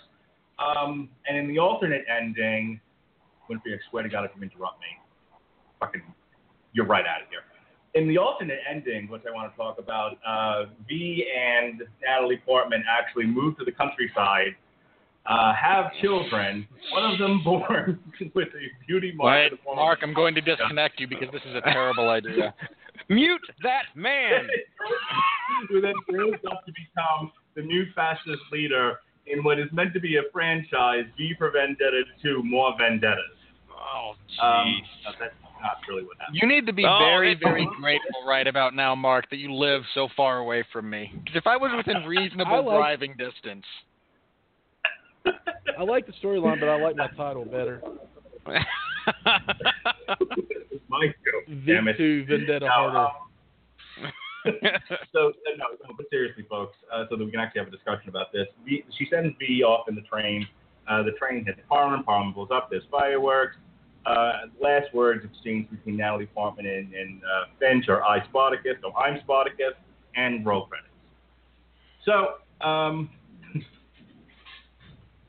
one of the big complaints. First of all, let's just go around real quick. Yes, no. Did you like the movie? Did you not like the movie? Ben, what were your 50 words or less thoughts on the movie? I liked it. The two main actors that they got saved it from being probably more mediocre than it could have been. That's my biggest takeaway. Okay. Ronnie? I liked it.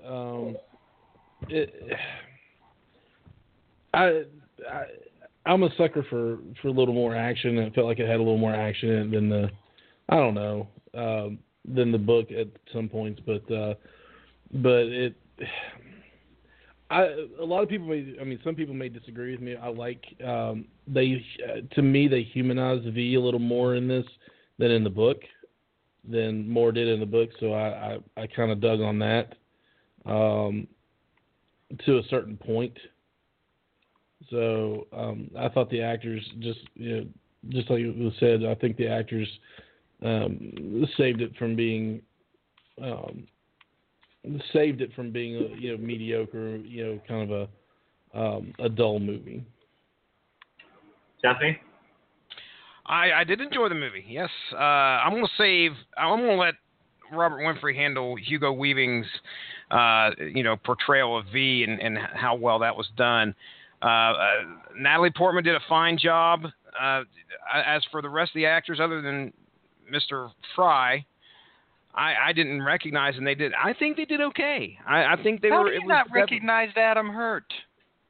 Oh, that's right, Adam Hurt, the War Doctor. My bad. I should have known better. No, the supreme irony of Adam Hurt as Supreme Chancellor Adam Sutler. John Hurt. John Hurt. Sorry. Okay. Yeah, John and Williams. I get them confused sometimes. But no, the supreme irony of John Hurt being Adam Chancellor is in the, to this date, definitive and, to the best of my knowledge, only true one-to-one adaptation of Orson Welles' 1984 stars John Hurt as the protagonist, and in this movie, he is almost literally Big Brother. The exact opposite. Good point, Winfree. Good point. I did. Go ahead. Oh, okay. I thought you were done. I wanted to get Winfree. I am now. Winfree, your thoughts on the movie, and you can throw in there an extra 10 words on Hugo Weaving's portrayal of V. I enjoyed the movie. I actually regret not seeing it in theaters when it came out. I was too put off by the marketing for this thing was, for those of you who were may remember this, or who either were too young, or I imagine there's a subset of our audience that wasn't even born at the time this thing was released in theaters. Bite your tongue. Just an acknowledgement that some of us are old, and there's some probably young viewers. The marketing of this movie was heavily... I remember the key marketing point being that this was done by the Wachowski brothers, who were famous for The Matrix, and this is going to sound really odd considering I defended the entire trilogy for 2.5 hours with Mark Radulich on a podcast. I wasn't that fond of the first Matrix movie when it came out. Just generally wasn't. So their name was not a point in the movie's favor. for me when it came to the marketing. I wound up seeing it after the fact and just regretted not seeing it in theaters for no other reason than because I did see a couple of other movies in the big Cineplex at the same time, and it didn't matter where you were in that building. You knew when Parliament blew up. And I kind of wish that I'd been able to see that. As for Hugo Weaving, yeah, tremendous. I mean, I've talked about this frequently with Sean Comer and Pat Mullen and a few other, I think Benjamin and I may have had this conversation as well. The importance of actors being able to do stuff with more than just their face. Acting with your body, acting with your body language, the presence that you can have, things beyond what is over your face. And so some very talented actors have been absolutely hamstrung by facial prosthetics. James Marsden is Cyclops, so the writing didn't help him at all, if you want a brief example of that. And here Hugo Weaving is covered head to toe for the majority of this movie and gives the best performance in the film. This was originally James Purfoy, who's a very good actor in his own right. He just had issues with wearing a mask the whole time, elements of the costume he just wasn't comfortable with. They got Weaving. Much as I like Purfoy, they absolutely traded up. Yep. Weaving was tremendous. You couldn't have gotten a better guy for this role. In real briefly, this might aggravate some people. I maintain this is actually the best work of Stephen Fry's career, and I hold his career in relatively high esteem. All right, I don't want to. Normally, we would discuss a little bit more of the craft, but of the film, not the craft of the movie, the craft of the film. But yes. I actually want to discuss a little bit more some of the themes discussed in the movie. I want to just kick around a few ideas. More talks about how this was a Bush. The Wachowskis made it a Bush-era parable, sort of mirroring the paranoia in present-day 2004, 2005, 2006. And the movie comes out in 2006, but I'm sure that they spent some time shooting the damn thing. So by this point, and I don't want to go off on a whole political thing, but just to give people an idea, we're in the middle of a war in Iraq, and this is post mission accomplished. Not giving an opinion, it happened. The man stood there with a banner over his head. I don't know if Abu Ghraib. I think by that point that had come out. There's a lot of problems in 2006 with the Bush era presidency, and this is not a referendum on his presidency. I don't necessarily want to talk about that, but I want to know, from your guys' opinion, do you think the movie, do you think that the fact that this did hold up kind of a mirror to what was going on in the Bush presidency, did that make the movie stronger for you? Did that not have really an effect one way or the other? And did you like the fact that that's the direction that they went in? Because I did. I'll kick off this discussion. It doesn't matter what my opinion of George Bush was or is, or what my opinion of the war was or anything else. I'm fascinated by the idea that people were very frightened of that administration, that they thought, with the Patriot Act and the unlawful wiretapping and Abu Ghraib and the war, that it mirrored in a lot of ways a lot of the paranoia and a lot of the fear that was going on in the 80s. So in a way, I like the fact that they made V for Vendetta, the movie, very contemporary.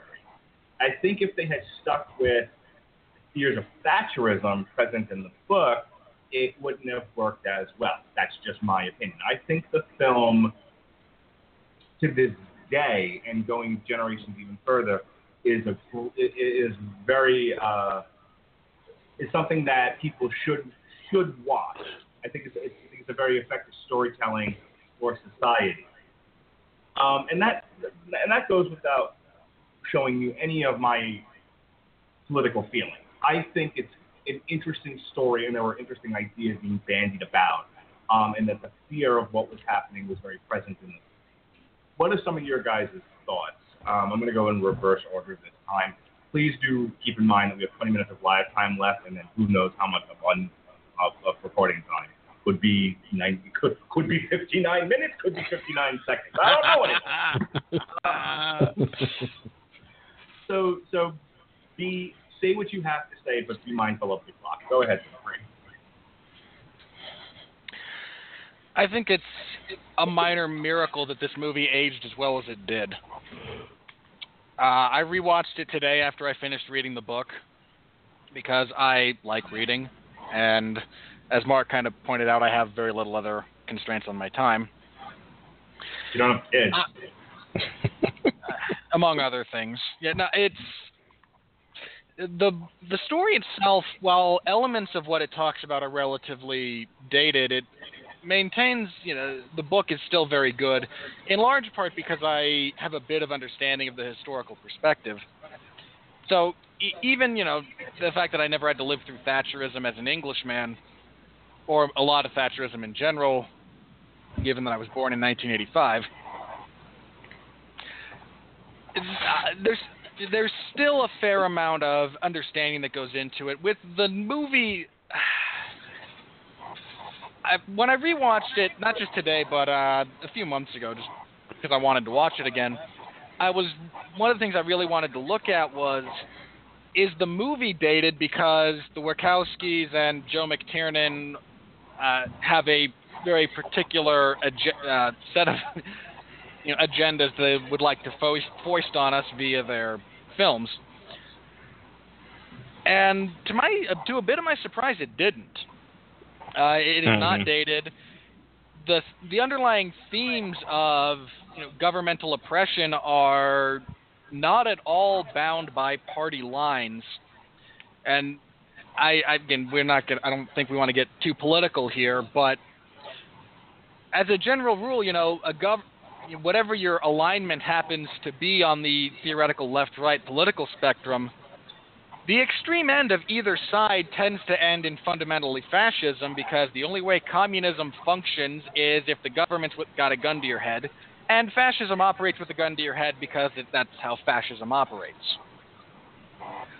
So it's really not about the Bush administration as such. It's much more about governmental overreach, governmental oppression, and that comes from, to use political parlance, either side of the aisle.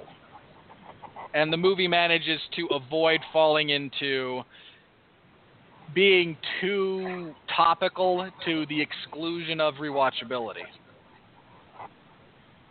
I would agree with that. Just as an aside, if any of you guys are into the Freakonomics podcast or have never heard of it before, they did one not that long ago. It's still on my playlist. Has the U.S. presidency become a dictatorship? And it was a fascinating listen. I listened to it today. It really goes along with what we're talking about here. I don't want to go into too many specifics because it's short of time. But it does deal with the idea of presidents from Washington till now overreaching and adding to presidential power, which so it's 8 hours on Andrew Jackson and FDR. Oh, shut up. Over the years, presidents have acquired more power for themselves, and it's a precedent that was set all the way, back to the beginning, because the presidential powers in the Constitution are not necessarily, explicitly explained. Ben, your thoughts on the movie vis-a-vis relative to our time, thoughts about the Bush administration relative to the movie, that sort of thing, all the stuff I talked about. Okay. I talked a little bit about this with Jesse. I'm glad a few of you guys went ahead of me on this, because you said a lot of things that I probably would have said that I really rather have not gotten into too much detail in. I have neither the inclination nor the energy right this minute to get too deep into political talk anyway.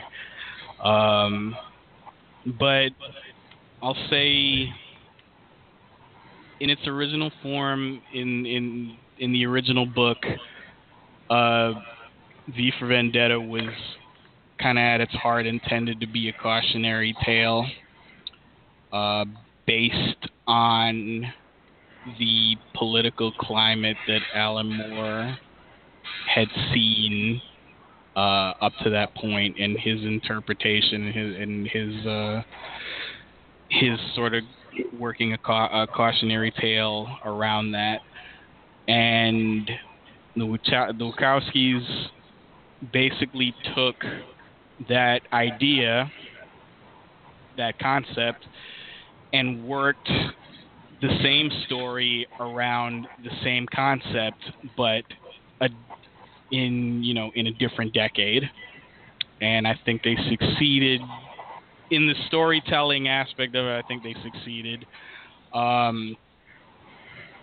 Since it's not exactly the same, political situation that, you're basing the satire around, some things line up differently. But I think it works well enough to where the story did not suffer. I don't think it sort of changed, I guess, the trajectory of what Alan Moore was going for, which you kind of expect just because of what it's based around.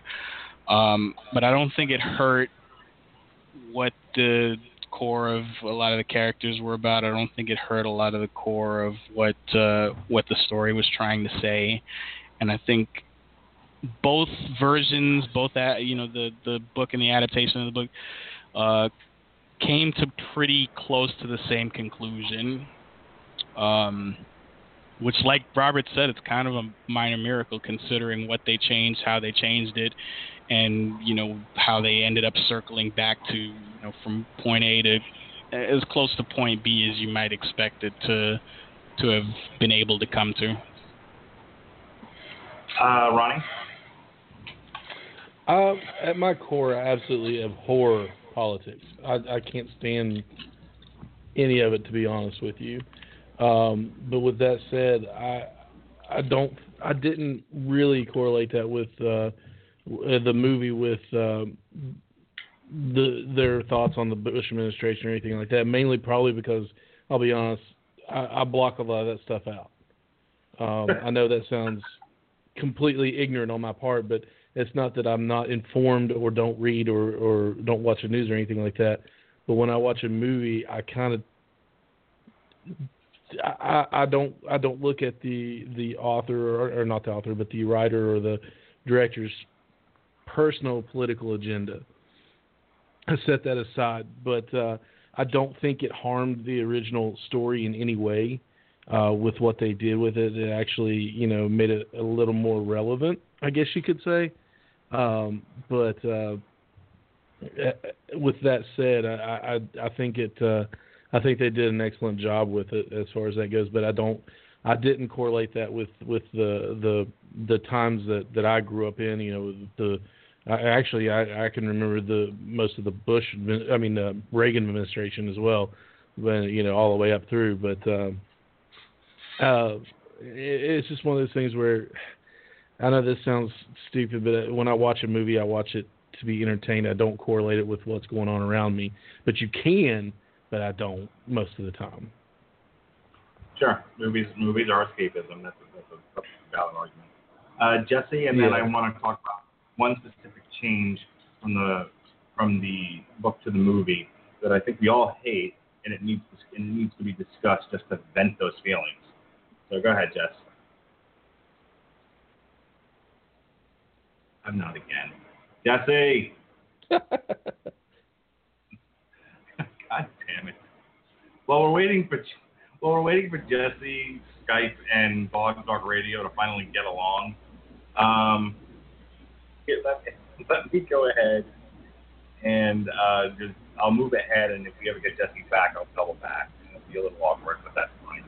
Awkward, since boy, that's Radulich in Croatian. All right. I want to talk about one of the changes in the book. We talked about this offline, and it bears repeating.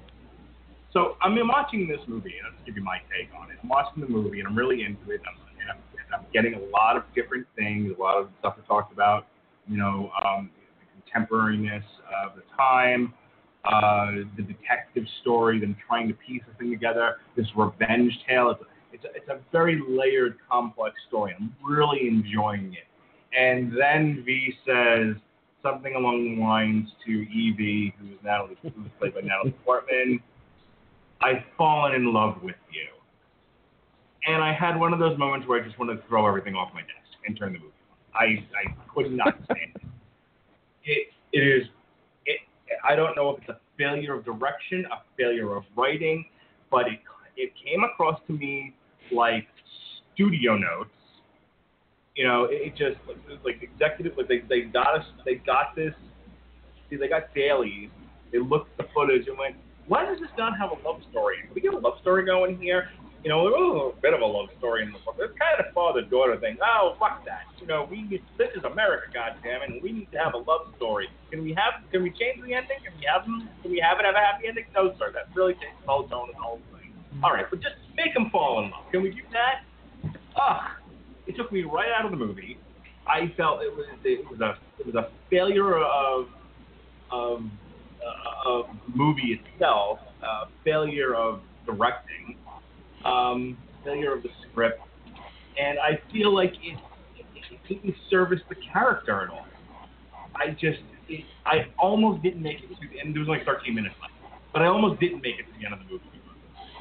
And it's passed over quickly enough that I got over it, just the same. But oh my God, was that hard. It's the worst part of the movie, and we're talking a movie that's high. Holy shit, he just said he loved her for no good reason. And we're back again.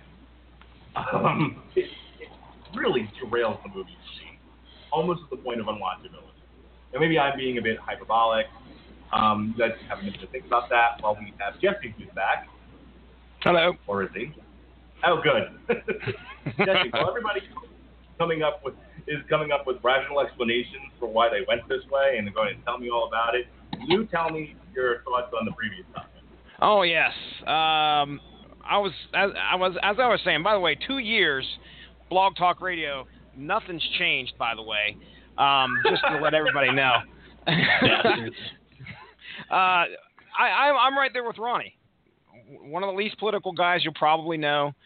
Watched the movie. I certainly didn't get any overtone of whatever political power or political party was in power at that point in time. What I did get watching the movie was, how interestingly touchy the subject of terrorism would have been 5 years outside of 9/11. That was one of the things that really struck me was like, man, just imagine sitting there watching this happen and, you're 5 years outside of one of the worst terrorist attacks in our nation's history, and you have to root for this guy. Quite a difficult situation to be put in. Now we're 15 years out.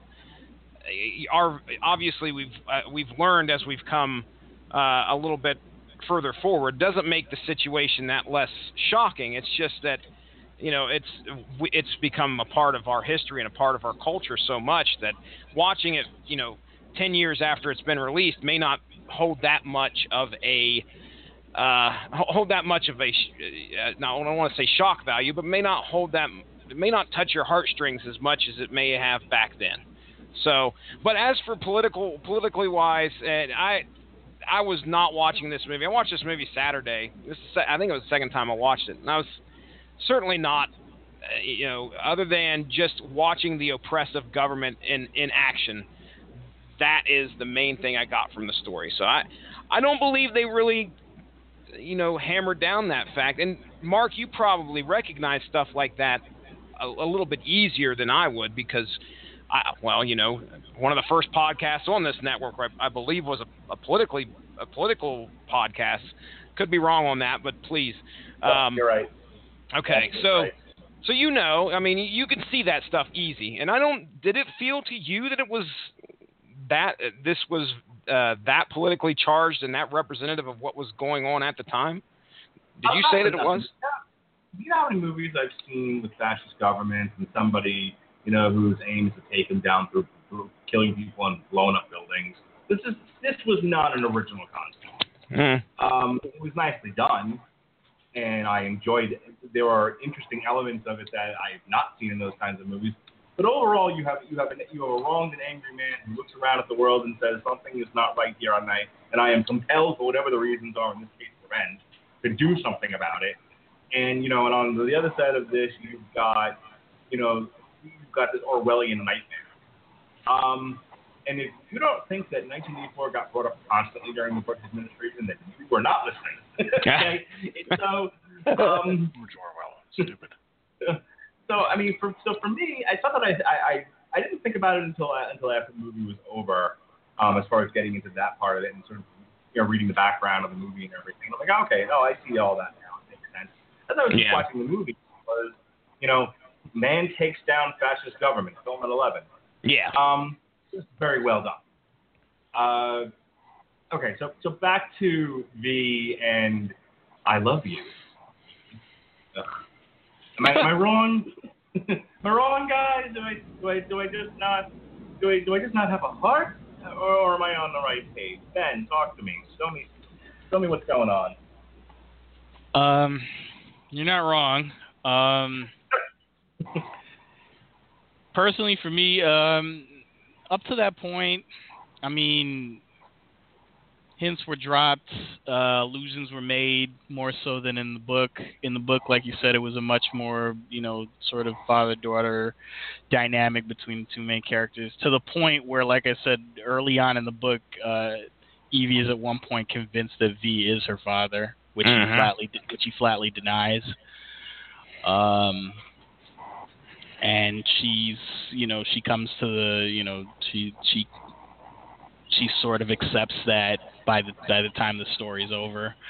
Yeah, and all I'll say, and like you said, you mentioned like studio notes, and that's kind of what it felt like to me. It felt like it was, every once in a while, some dummy from Warner Brothers felt the need to justify his own existence and pipe in and say, there's not enough romance in this movie. Do something about that.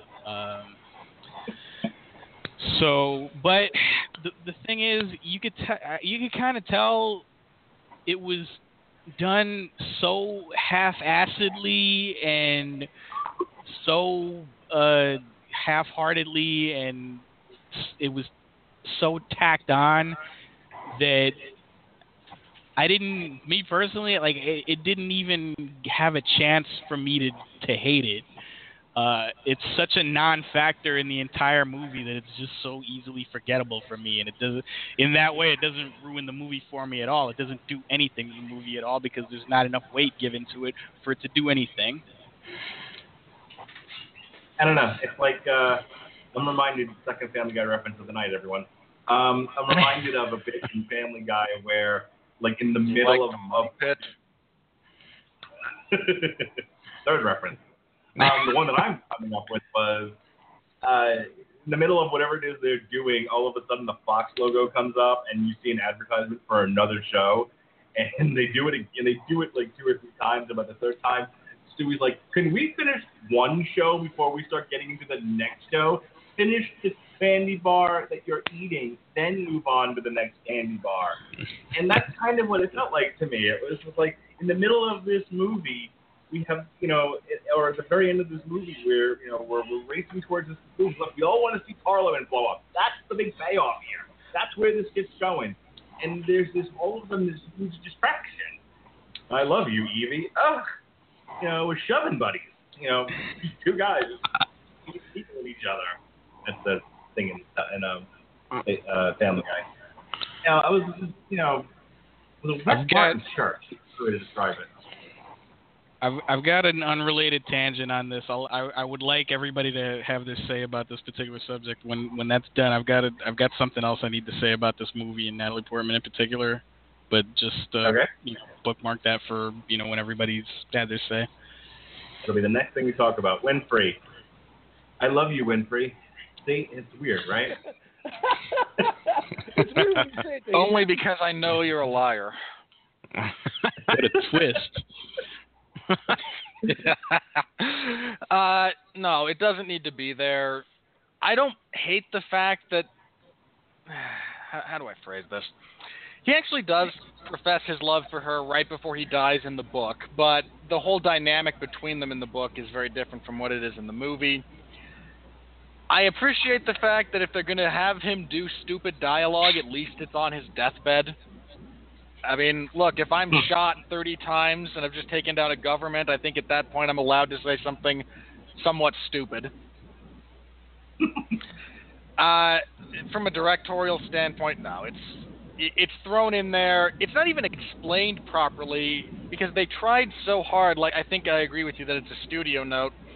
If he had simply followed up his, no, I fell in love with you with, I mean, he spent, by his own admission, 20 years preparing for this event. Suddenly he has a human contact with humanity again. Okay, he forms a slightly unhealthy attachment. I'll buy that. They just didn't explain it in any sense other than... And, I mean, I love you has so many different connotations. There's different types of love. This is all well documented. Yeah. And I need to correct myself very briefly because I'm an idiot. When I mentioned earlier 1984, I erroneously said that Orson Welles had written it. It's George Orwell, and I will break one of my fingers in penance for being that freaking stupid. I didn't even notice. I mean, I knew what you meant. Hey, apparently I somehow dovetailed into calling Travis Brown Brendan Schaub on the last Ground and Pound show and just completely escaped my mind. I know you don't do drugs. Have you really been hitting yourself in the head? No, not as much. No, come on. How many I need to do it more, Mark. We haven't done a movie review in like a month. My brain is missing the trauma. But anyway, my point, they tried to throw it in there. I mean, his attachment to her is displayed relatively well. I don't like some of the changes they made to the Evie character for the movie. However, I understand it. My biggest gripe with the movie and the changes they made, honestly, it's made very, very clear in the book that this particular fascist government, in the tenets of certain other fascists, such as the National Socialist Party, better known as the Nazis, for those of you unaware of that, they're racist. A great number of the people that they executed in these concentration camps, like V was held in, were black or Pakistani, or they make a big point of that. In this movie, they go out of their way to fixate on, well, it's the homosexuals we don't like. And it's really it bothers me in the sense that I liked when they made it. They made a good point in the book about it being everyone. It wasn't just, they didn't single anything out. They actually changed the slogan of the government. In the movie, it's strength through unity, unity through faith. In the book, it's strength through purity and purity through faith. The fact that they moved a little bit closer and made a much bigger... I mean, Valerie's still gay in the book, and that's still kind of your touch point, your story of your not quite survivor story, your diary of Anne Frank, if you will. But the fact that they went out of their way with the rest of the government to make it more more homophobia, as opposed to just irrationally trying to control the sum total of their area of influence, diminishes aspects of the story in a relatively significant way. And it really shouldn't be surprising considering the Wachowski sisters wrote this thing. Real quick, before that's not a misstep. I believe they've both come out as identifying as female. Super. I knew one of them had. Before we get to Ronnie, didn't know both. There's the Nazis, coming for this and that. There are allusions to Nazism in as far as weeding out the weak and creating a society of the strong. It's not a new concept. There's a poem, I don't know if you guys have ever heard it, probably mispronounced the person's name. Martin Niemöller, first they came to the socialists, and it basically goes, first they came to the socialists, and I cannot speak out, because I was a socialist. Then they came to the trade unionists, and I cannot speak out, because I was a trade unionist. Then they came to the Jews. This goes on and on. And at the end it says, then they came for me, and there was no one left to speak. There's been different versions of this, like the same idea. First they came for this, and they came for that, and finally they came for me. And I think that's fairly well represented. I thought it was well represented. I think there was a little bit of focus on the gay, but there are definitely scenes where you see black people and weirdos and whatever being loaded on and off trucks. So I got it. There's actually a specific scene in the movie that I wish they had, and Ben talked about a few of a specific scene in the novel when the inspector goes to this camp, Lark Hill, and doses himself with LSD. I really do wish they'd represented elements of that whole scenario better in the movie, because there's one in particular that the first time I read the book kind of, for some reason, punched me in the guts a little bit. As he's hallucinating, like you do when you're on LSD, he sees... I wouldn't know. I don't imbibe, but I have anecdotal evidence. As he's going through this camp, because he believes that the only way he's going to catch V is to get inside his head, and this is an important part on that step. The drugs aren't necessary. Any profiler will tell you that, but he is trying to get inside this guy's head. And as he's in this camp, he hallucinates a bunch of the people who were there, some gay, some Indian, some black, and he laments what was lost by the way they behaved towards him, by their extermination.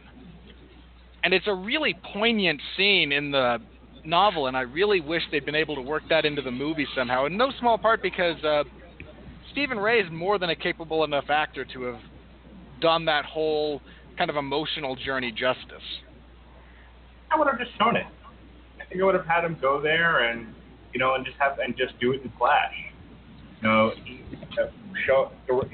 Light shot on his face, flash, a shot of Pakistanis in black, back to his face, gaze, back to his face, whatever. Just keep going back and forth, and and just seeing snippets of things that went on there around him. There didn't need to be a rational explanation for somehow why he was seeing these flashes. But it doesn't matter. It's cinema. It's film. And you can his drug use in the book serves a very different purpose. Well, I don't want him to do drugs in this movie. If I'm directing, I don't disagree. I'm not disagreeing with you. I'm just pointing out that the hallucination from I agree with you as far as setting it up properly. Could have been you don't need hallucinogens in a visual medium to get across that point. Right. You're watching Across the Universe, in which case you better be high. You just show it, and now you told the story of Clark Hill through these flashes. The audience is with you and gets an idea of the horrendousness of this government. All right, Ronnie, and then Jesse, and then then Ben had one more thing, and then we can start wrapping things up. Go, Ronnie. What? Okay. I love you, Ronnie. Right back at you, pal. So I got caught up in thinking about and looking up the Wachowskis real quick. What was the question again? We were debating the merits of the romantic subplot. It's not actually a subplot, but the point. Yeah, I'm so sorry. Right before he dies. I got lost. I got lost. I apologize. But going back to what I said, that they tried to humanize V a little more. In my opinion, they really, in his mannerisms and his speech and things like that. Of course, it's a book when I'm reading it. I read him more as a focused, monotone kind of, not monotone, but a focused person that. But in this, he's a little more whimsical at points. Well, I'm thinking back when he's cooking breakfast and the movie and things like that. Especially the movie scene, you kind of see it coming at that point of them falling for each other, because if you look at his mannerisms, the way he's sitting like a nervous teenager next to a girl that he really likes watching a movie. The only thing is missing is him trying to hold her hand while they're sitting on the couch, inching his hand closer to him. That's what I got out of it. hole in the bottom. Yeah, the whole pillow. Oh, I wasn't going that far. But and that's how Mark met his first ex-wife. But it's American cinema. You're going to have to throw that element into it because you want your audience to stay connected, and they believe that's the only way, sometimes that you can stay connected with a character is if he has that human element of falling in love. Once again, falling in love with whoever he has with him at that point, and being through the traumatic situations he's been in, that he latched onto the first person, that he connected with, and there's a whole lot of psychological elements that go with that. But I don't think it detracted in any way. It was definitely a grown moment of, I've fallen in love with you. I'm like, just blow something up, man. Just get it over with. Go do some stabbing. Just stab somebody, blow something up, and get it over with. But I don't think it really took away, but it was definitely a groaner of a moment for me. I'll go ahead and weigh in with my defense of it, which Ronnie may have touched on. And I'm gonna go ahead and post a picture as soon as I can find your guys' post here earlier. But okay, she kisses V on the mask. Okay, now one of the things that I saw was just how weird that was on some of the YouTube stuff and the research I was doing. Like, why? You imagine how just strange that would be to walk up to somebody and kiss them on their mask. Okay, now here's my defense. Evie has become a lover of the.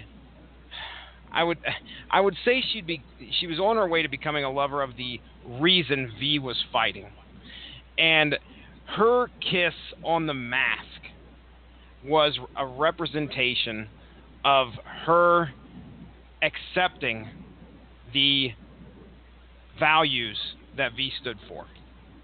And I can't remember if that particular part, I'm pretty sure that happened, as things started coming towards the end, where the whole love interest was at. But, that's the only thing I could say, I could think of, is that it symbolized her love and her acceptance for what V stood for, which was, his side of things, the anarchy, and showing the progress that she had made from what she was starting all the way up into that one point. Now, that's the only defense that I could come up with it, because that's the only part that I really got the whole, you said I love you. When did that happen? Because I really honestly don't remember him saying that. Does he say that as he's dying? Right before he dies. He says, I fell in love. Yeah. Those are literally his last words in the comic. His last words are, after she says, I don't want you to die, he just kind of quasi-sardonically says, that's the most beautiful thing you could have said to me. Now, when did she kiss him? Because I know that happened. That caught my eye. Right before he takes off for his final confrontation with Creedy. Okay, all right. Now, right there, a kiss is obviously going to show... That right there was the point where I was like, oh, man, we're kind of getting into this... I don't remember that happening. That didn't happen in the book, did it? I certainly don't remember that happening. It did? I am 90% sure that, there is a scene where she kisses the mask. Okay, all right. I always thought it was because that she got a good look at his hands and didn't want to, knew there was the reason he wore it. Well, the guy was... he should have died. Right? The reality, you get third-degree burns or even second-degree burns over that much of your body, you should die.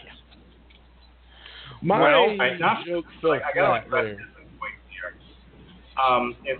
Jesse, and I love you like a brother, but the idea that you have a woman who's going to show someone that she supports his ideals and is with him through kissing almost makes it worse. It took whatever I was feeling about it, and you've now made that even worse. Well, that's the way I took it, Mark Radulich. No, and that's fine. But I mean, you've made me hate it more. Is my point. I'm not necessarily disagreeing with you. I hear you. The idea that all a woman can do to show someone appreciation and support is through something of a sexual or romantic or intimate nature. And I think you're right to a degree, and that's why it makes it even worse, is we've now reduced an interesting character to get another Americanized, all women can do in movies. That's not. Oh, come on, man. Now you can't sit there and tell me that, I have no doubt in my mind that you absolutely love your wife 100%. There's probably something that she has done in your life that's moved you so much that you had to kiss her. That is what happened here. She was so moved and, and just absolutely, her mind was blown by what was going on, that the only thing that she had left to do was to put a smoocheroo on the guy. Feel like there's that's apples and oranges. All right, I'm done. As for the I love you, I don't even remember it, so whatever. No one does. If Mark had seen this movie, if Mark had seen this movie 3 days ago and wasn't going to talk about it on a podcast, it wouldn't have it would not still be in his mind. That's how inconsequential it is. That's not an insult to Mark. That's just how little it means to the film. Mm-hmm. It bothered me on so many levels. All right, it hurt my soul. Hey, it hurt my soul. You'll weep silently as we go through the plugs. Set women back at least 20 years. All right, Ben, you wanted to add one more thing, and then final thought. Yeah, I had one last thing that I wanted to bring up. It's worth mentioning. I don't know how big a fan of Natalie Portman as an actress any of you are. I happen to be a very big fan of her. I happen to be a very big fan of her as an actress. Hey, man, yeah, I happen to be dope in Was that? Dope in the prequels? Yeah, I'm getting to that. Hold on. That's basically what Shut your mouth, I'm Mark. here to talk about. Natalie Portman was the bomb in Phantom Menace. Mark, your history's greatest monster. He's up there. Okay. This V for Vendetta is the movie that Natalie Portman did immediately after the Star Wars prequels. You've seen, back from, when she was 12 years old, you've seen movies that she's been in. In 2004, she got nominated for an Oscar for Closer. She's good.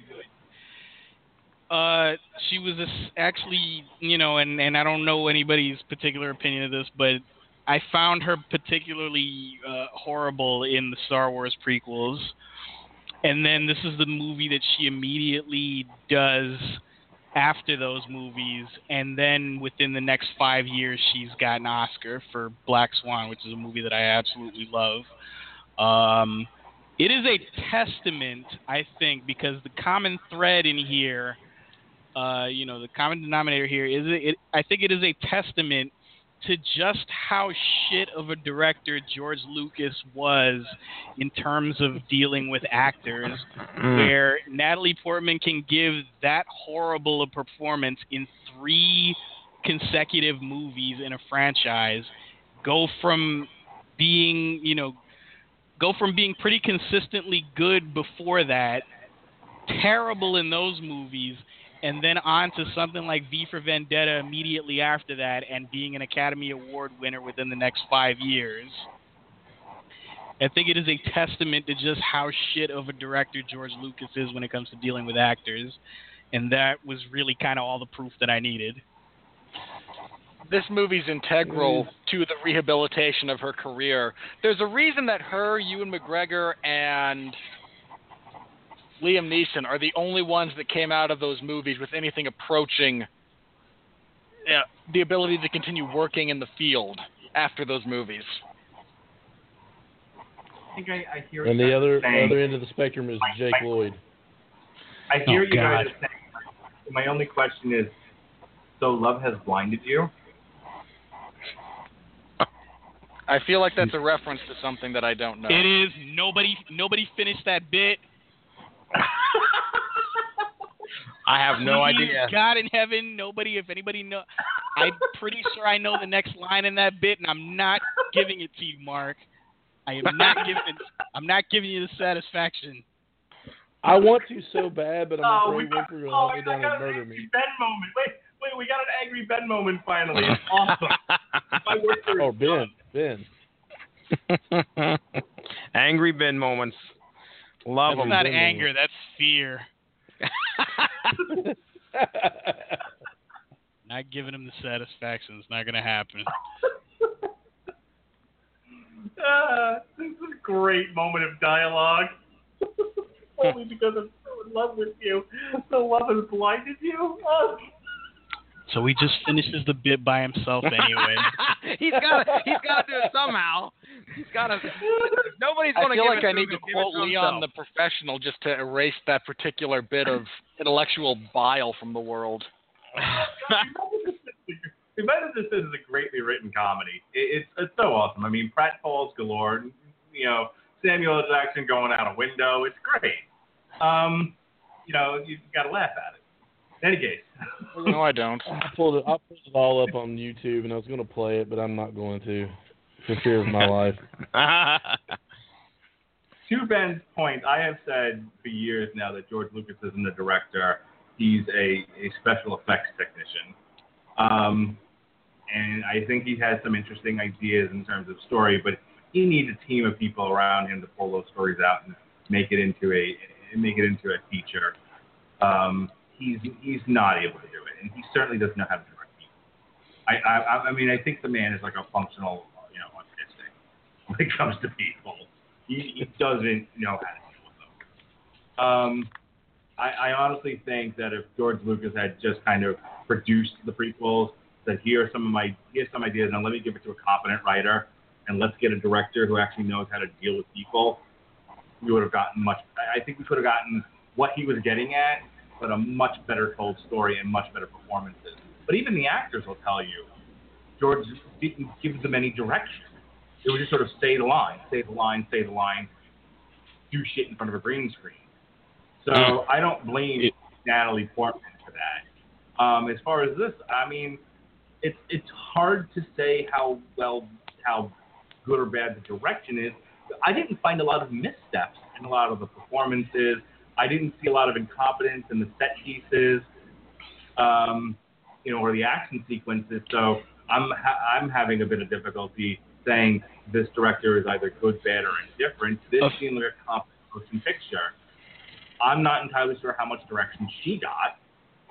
Officially. Sorry, go ahead. No, go.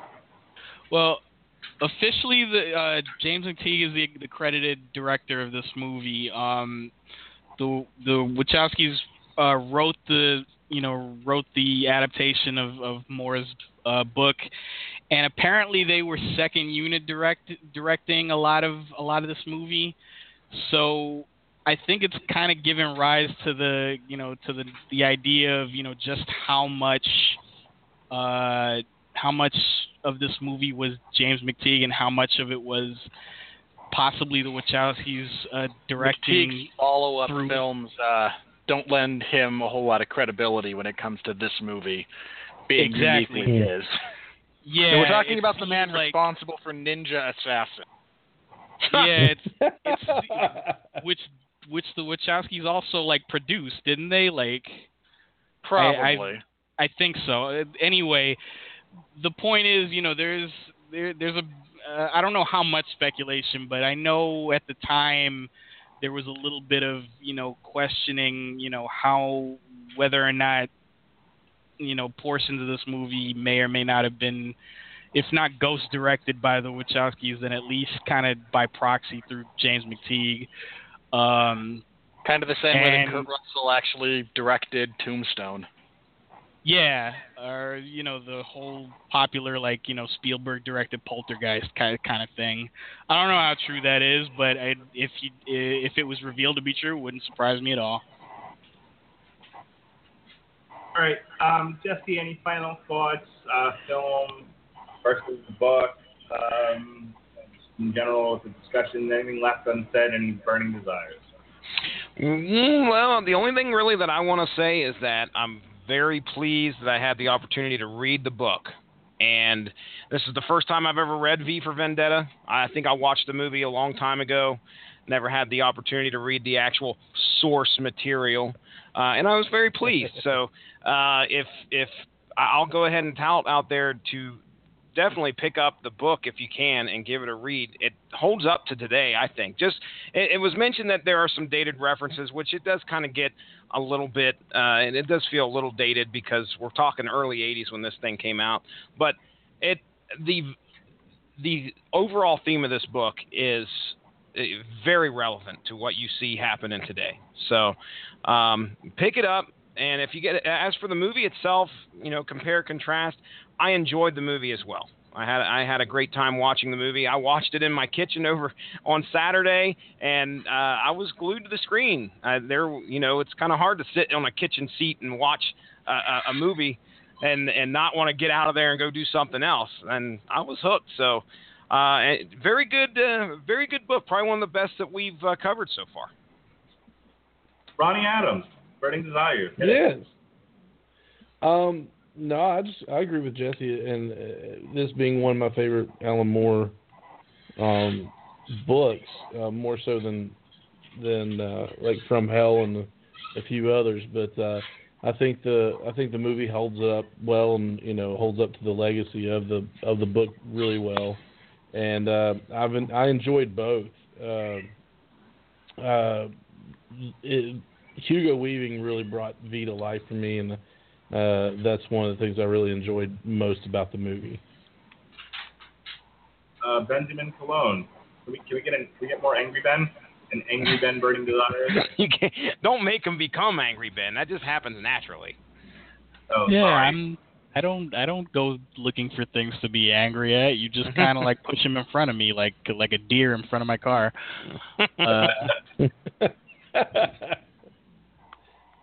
No, this book is tremendous. It kind of it's an emotional favorite of mine. It's a sentimental favorite of mine. It's well written. It's well drawn. Like I had the privilege of meeting David Lloyd once. I have a sketch that he did in crayon of V hanging on my wall. It is very special to me. I love virtually everything about this story, and it's a big influence on me as a writer and an artist as well. Can't say enough good things about it. It's great. Bravo, Winfree. Hit it. This is easily the best adapted Alan Moore work. I don't think it's very close. I actually enjoy Watchmen. I wasn't on that podcast, but I enjoy Watchmen as a movie. I think this is the best adaptation of Alan Moore's work. Period. Full stop. Hands down. Walk away from the table. Potential argument for the season of Constantine we got on NBC 2 years ago? Because Hellblazer is, I believe, done originally by Alan Moore. So I'll hear that argument potentially, but other than that, this is the best. It's easily the best movie. And I like both. This is one of those instances where, we talk about which is better. I don't think there's a better here.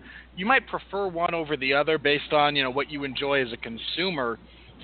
But the book is well written, it's well drawn, it's well paced. There's no real complaints with it. The movie is well shot, well written, well acted, competently directed. Very few complaints, again, apart from random tacked on love interest. This is some of the best of Moore's work. It's certainly the best of his kind of standalone stuff in a lot of ways. I mean, if you get into some of his serialized runs, then the discussion changes completely. But as a graphic novel, it stands. It's still good. I could still read it easily. And the movie holds up very, very well. It's still very interesting. The action is still good. It's again, well-made and relatively intelligent movie in the sense that interesting things are going on screen the whole time. There's no pointless explosions. Okay. All right. I think I've talked a lot during this podcast. I think I've said plenty. I don't really have any other closing thoughts other than I really like the movie. I fell asleep on it the first time. That's not a measure of the movie itself. I was just tired. During the first hour, that whole period's very hazy. So I'm going to throw it over to you, Jesse, to take us on out. All right. Well, let's do it. We'll go ahead and get into plugs here. I'll go ahead and plug here for the Source Material Podcast. Check it out on Mondays. We're in the midst of He-Man month, mini comics, the He-Man September mini comic spectacular, something like that. I can't remember what it is. It's midnight. But anyway, we just got done with the third episode. It's only about 20 minutes long. You can check it out. We're talking about, I believe this past week was Stinkor and Hordak's Slime Pit. Those were a couple stories that I picked. Now, this coming Monday is our fourth and final mini comic spectacular. Should be about a half hour long, where Justin Thomas gets on there, gives us another couple stories. At Stiznarchy on Twitter. You can also follow the show at SourceMattCast on Twitter. Go ahead and give the Radulich and Broadcasting Facebook page a like. You can stay up on top of all the great podcasts that are out there. And we're not going to bombard you with a bunch of stuff. Give it a like. If there's a podcast coming up, all we do is notify you and then share a funny picture along with it. That's usually about it. So I want to thank everybody out there that's listened tonight. If you guys enjoyed this podcast, please, please, please give some thought about sharing it and letting somebody else know about it. Maybe you know somebody that really enjoys Alan Moore's work, somebody that really enjoys V for Vendetta, maybe somebody enjoys the Wachowskis and their films. Please, by all means, let them know this podcast is out there. And podcasts are great, fun, beats talk radio to a pulp. We're gotta love niche radio. Other than that, I'll go ahead and I'll let Ronnie Adams and then Winfree and then Benjamin J. Cologne and Mark, you can plug whatever you got there, man. Please, by all means, go ahead there, Ronnie Adams. What you got to plug, man? Sweet. We actually, I'm as well as being on Source Material, I have a show called Screaming Boy Podcast.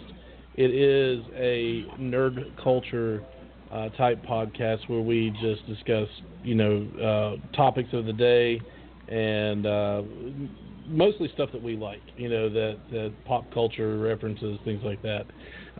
We have several shows that are in the can ready to be released. Will be so in the next couple of days. As for past shows, we just got done with episode 6 with Josh Kalanders. Now we did the first 3 issues of Civil War II, Marvel's newest arc, and we'll be continuing that later on as it goes. We did Never Ending Story. It's just released. We covered CM Punk's disastrous UFC debut, and in the same show we discussed the hand grenade of a cell phone, the Samsung Note 7. Mm-hmm. So all kinds of stuff. We're all over the board. It's been a lot of fun. You can catch us on iTunes, Stitcher, TuneIn, and the Radulich and Broadcasting Network.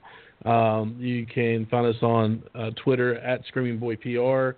You can also find us, yes, that's as in Screaming Boy PR. Public relations. Public relations. You can catch us on Instagram, Screaming Boy Podcast. You can just look us up on Facebook by typing in the same thing, Screaming Boy Podcast, www.screamingboy.com. Reach out to us, listen to us, share, and that's pretty much it. All right. Robert Winfree, sir. How have you not been offered a ton of money for the Screaming Boy domain yet? I don't know, but it is ours. They're crossing their fingers and hoping it happens. I mean, I just have to imagine. If somebody offers it, I mean, I'm willing to take some and they will be considered. Entertain some offers. Yeah. There you go. All right.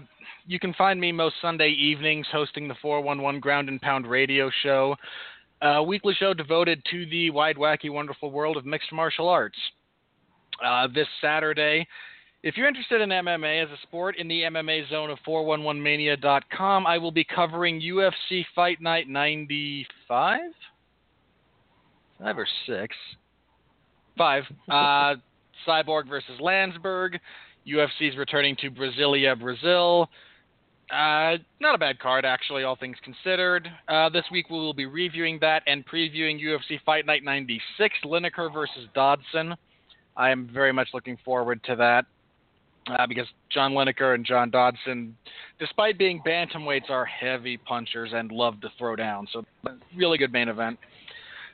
This Tuesday, Mark Radulich and I are back on the review horse. We will be reviewing the Magnificent Seven remake, and I will likely talk about more unnecessary explosions, because I've seen a few more extended trailers, and yeah, this one could be a rough one, folks. So Mark and I will be reviewing that, again, Tuesday at 9:30 Eastern Time here on the Radulich and Broadcasting Network, and I will be back next week as we wrap this up by looking at From Hell, because I just want an excuse to yell at Johnny Depp. All right, Benjamin J. Cologne, my man, thanks for joining us tonight. Please plug your stuff. Hey, thanks for having me and allowing me a forum to talk about V for Vendetta and to yell at Mark for quoting the Star Wars prequels. Don't do it again. Okay, plugs. As always, as ever, I write, draw, self-publish a comic called Soul Exodus. You can find it through my website, soulexo.com, through my Facebook page, facebook.com/soulexo, through Twitter, at soulexocomic, SOULEXO. I will be in about 2 weeks' time at New York Comic Con once again. My table number is 1269. This is October 6th through the 9th. I will be selling copies of Soul Exodus. I will be selling a lot of my sketch cover art because I have a big old long box and it's almost full of blank covers. Some of them have art on them, some of them don't. I will be accepting commissions while I'm there. I'll be doing as much drawing as humanly possible in 4 days, and hopefully I'll be having a good time of it. One other thing, Soul Exodus is also available digitally through drivetrucomics.com. If you are of the inclination to read comics on your tablet or other mobile device, you can get them for download. You can purchase them for digital download at drivetrucomics.com, and I encourage you to do so. For private commissions, individual commissions, I'm always up for that. You can hit me up either through Twitter or email me at bjc@soulexo.com. I also do artwork for a little podcast that some of you may have heard of called Long Road to Ruin. And if you haven't, I completely understand.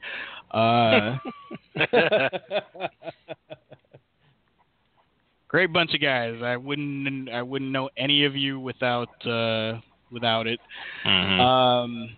Mark Radulich, Sean Comer. I will be back on that particular horse right around Harry Potter time, I believe, which is coming up. If Mark wants to give a date, then he can go on. But just some non-related artwork for Hannibal Lecter. That too. See, I'm forgetting things already. I've got. I'm really looking forward to what you do for our review of the Hannibal Lecter movies. Well, I haven't decided if I'm going to do something wholly original for that. I may, but I also have a particular piece of Silence of the Lambs artwork that I did kind of just for shits and giggles that I'll probably include that I believe you've probably already seen, but we'll see. I may try to surprise you guys. we'll see what happens. There's that. Then, I'll be back right around Harry Potter time, most likely, which means I've got about 8 movies to watch to get ready for that and get me in the right frame of mind. It'll be quite a chore, but also probably a lot of fun. And I'll be right back here next week, I guess, because apparently as I read From Hell, an undertaking that I have tried previously, 2 separate times previously, and have not been able to complete it. I've had this book for over 5 or 6 years. I'm trying my best to read it as comprehensively as I can. It's a good book. I enjoy it very much, but I said earlier today to Robert, it's denser than Scottish fog. That's about right. And about 1/5 of it is bibliography. That's how much research Alan Moore did in creating this book.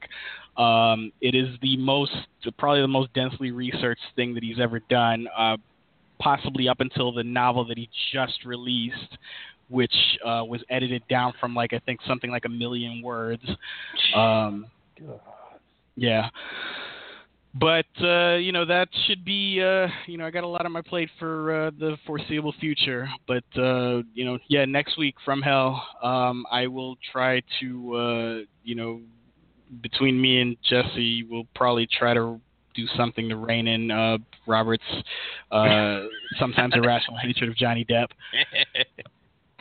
That'll be It's fun. not irrational. If such a thing is possible to be able to do. It's very well-founded hatred. Fine. I will appreciate the counterpoint. I have no problem with people who like Johnny Depp. And when my hatred strays into the irrationality, I hope people inform me that I'm no longer basing my criticism on something valid. I actually haven't seen the movie version of From Hell just yet. I'm trying to finish the book. I envy. I envy you. I have to rewatch it before. I've seen it once. I have to rewatch it before next week. I'm about halfway through the book, and I have a digital copy this time around. I struggle reading digital the same way I read print. So I looked for a physical copy because I probably could have knocked that out in a day.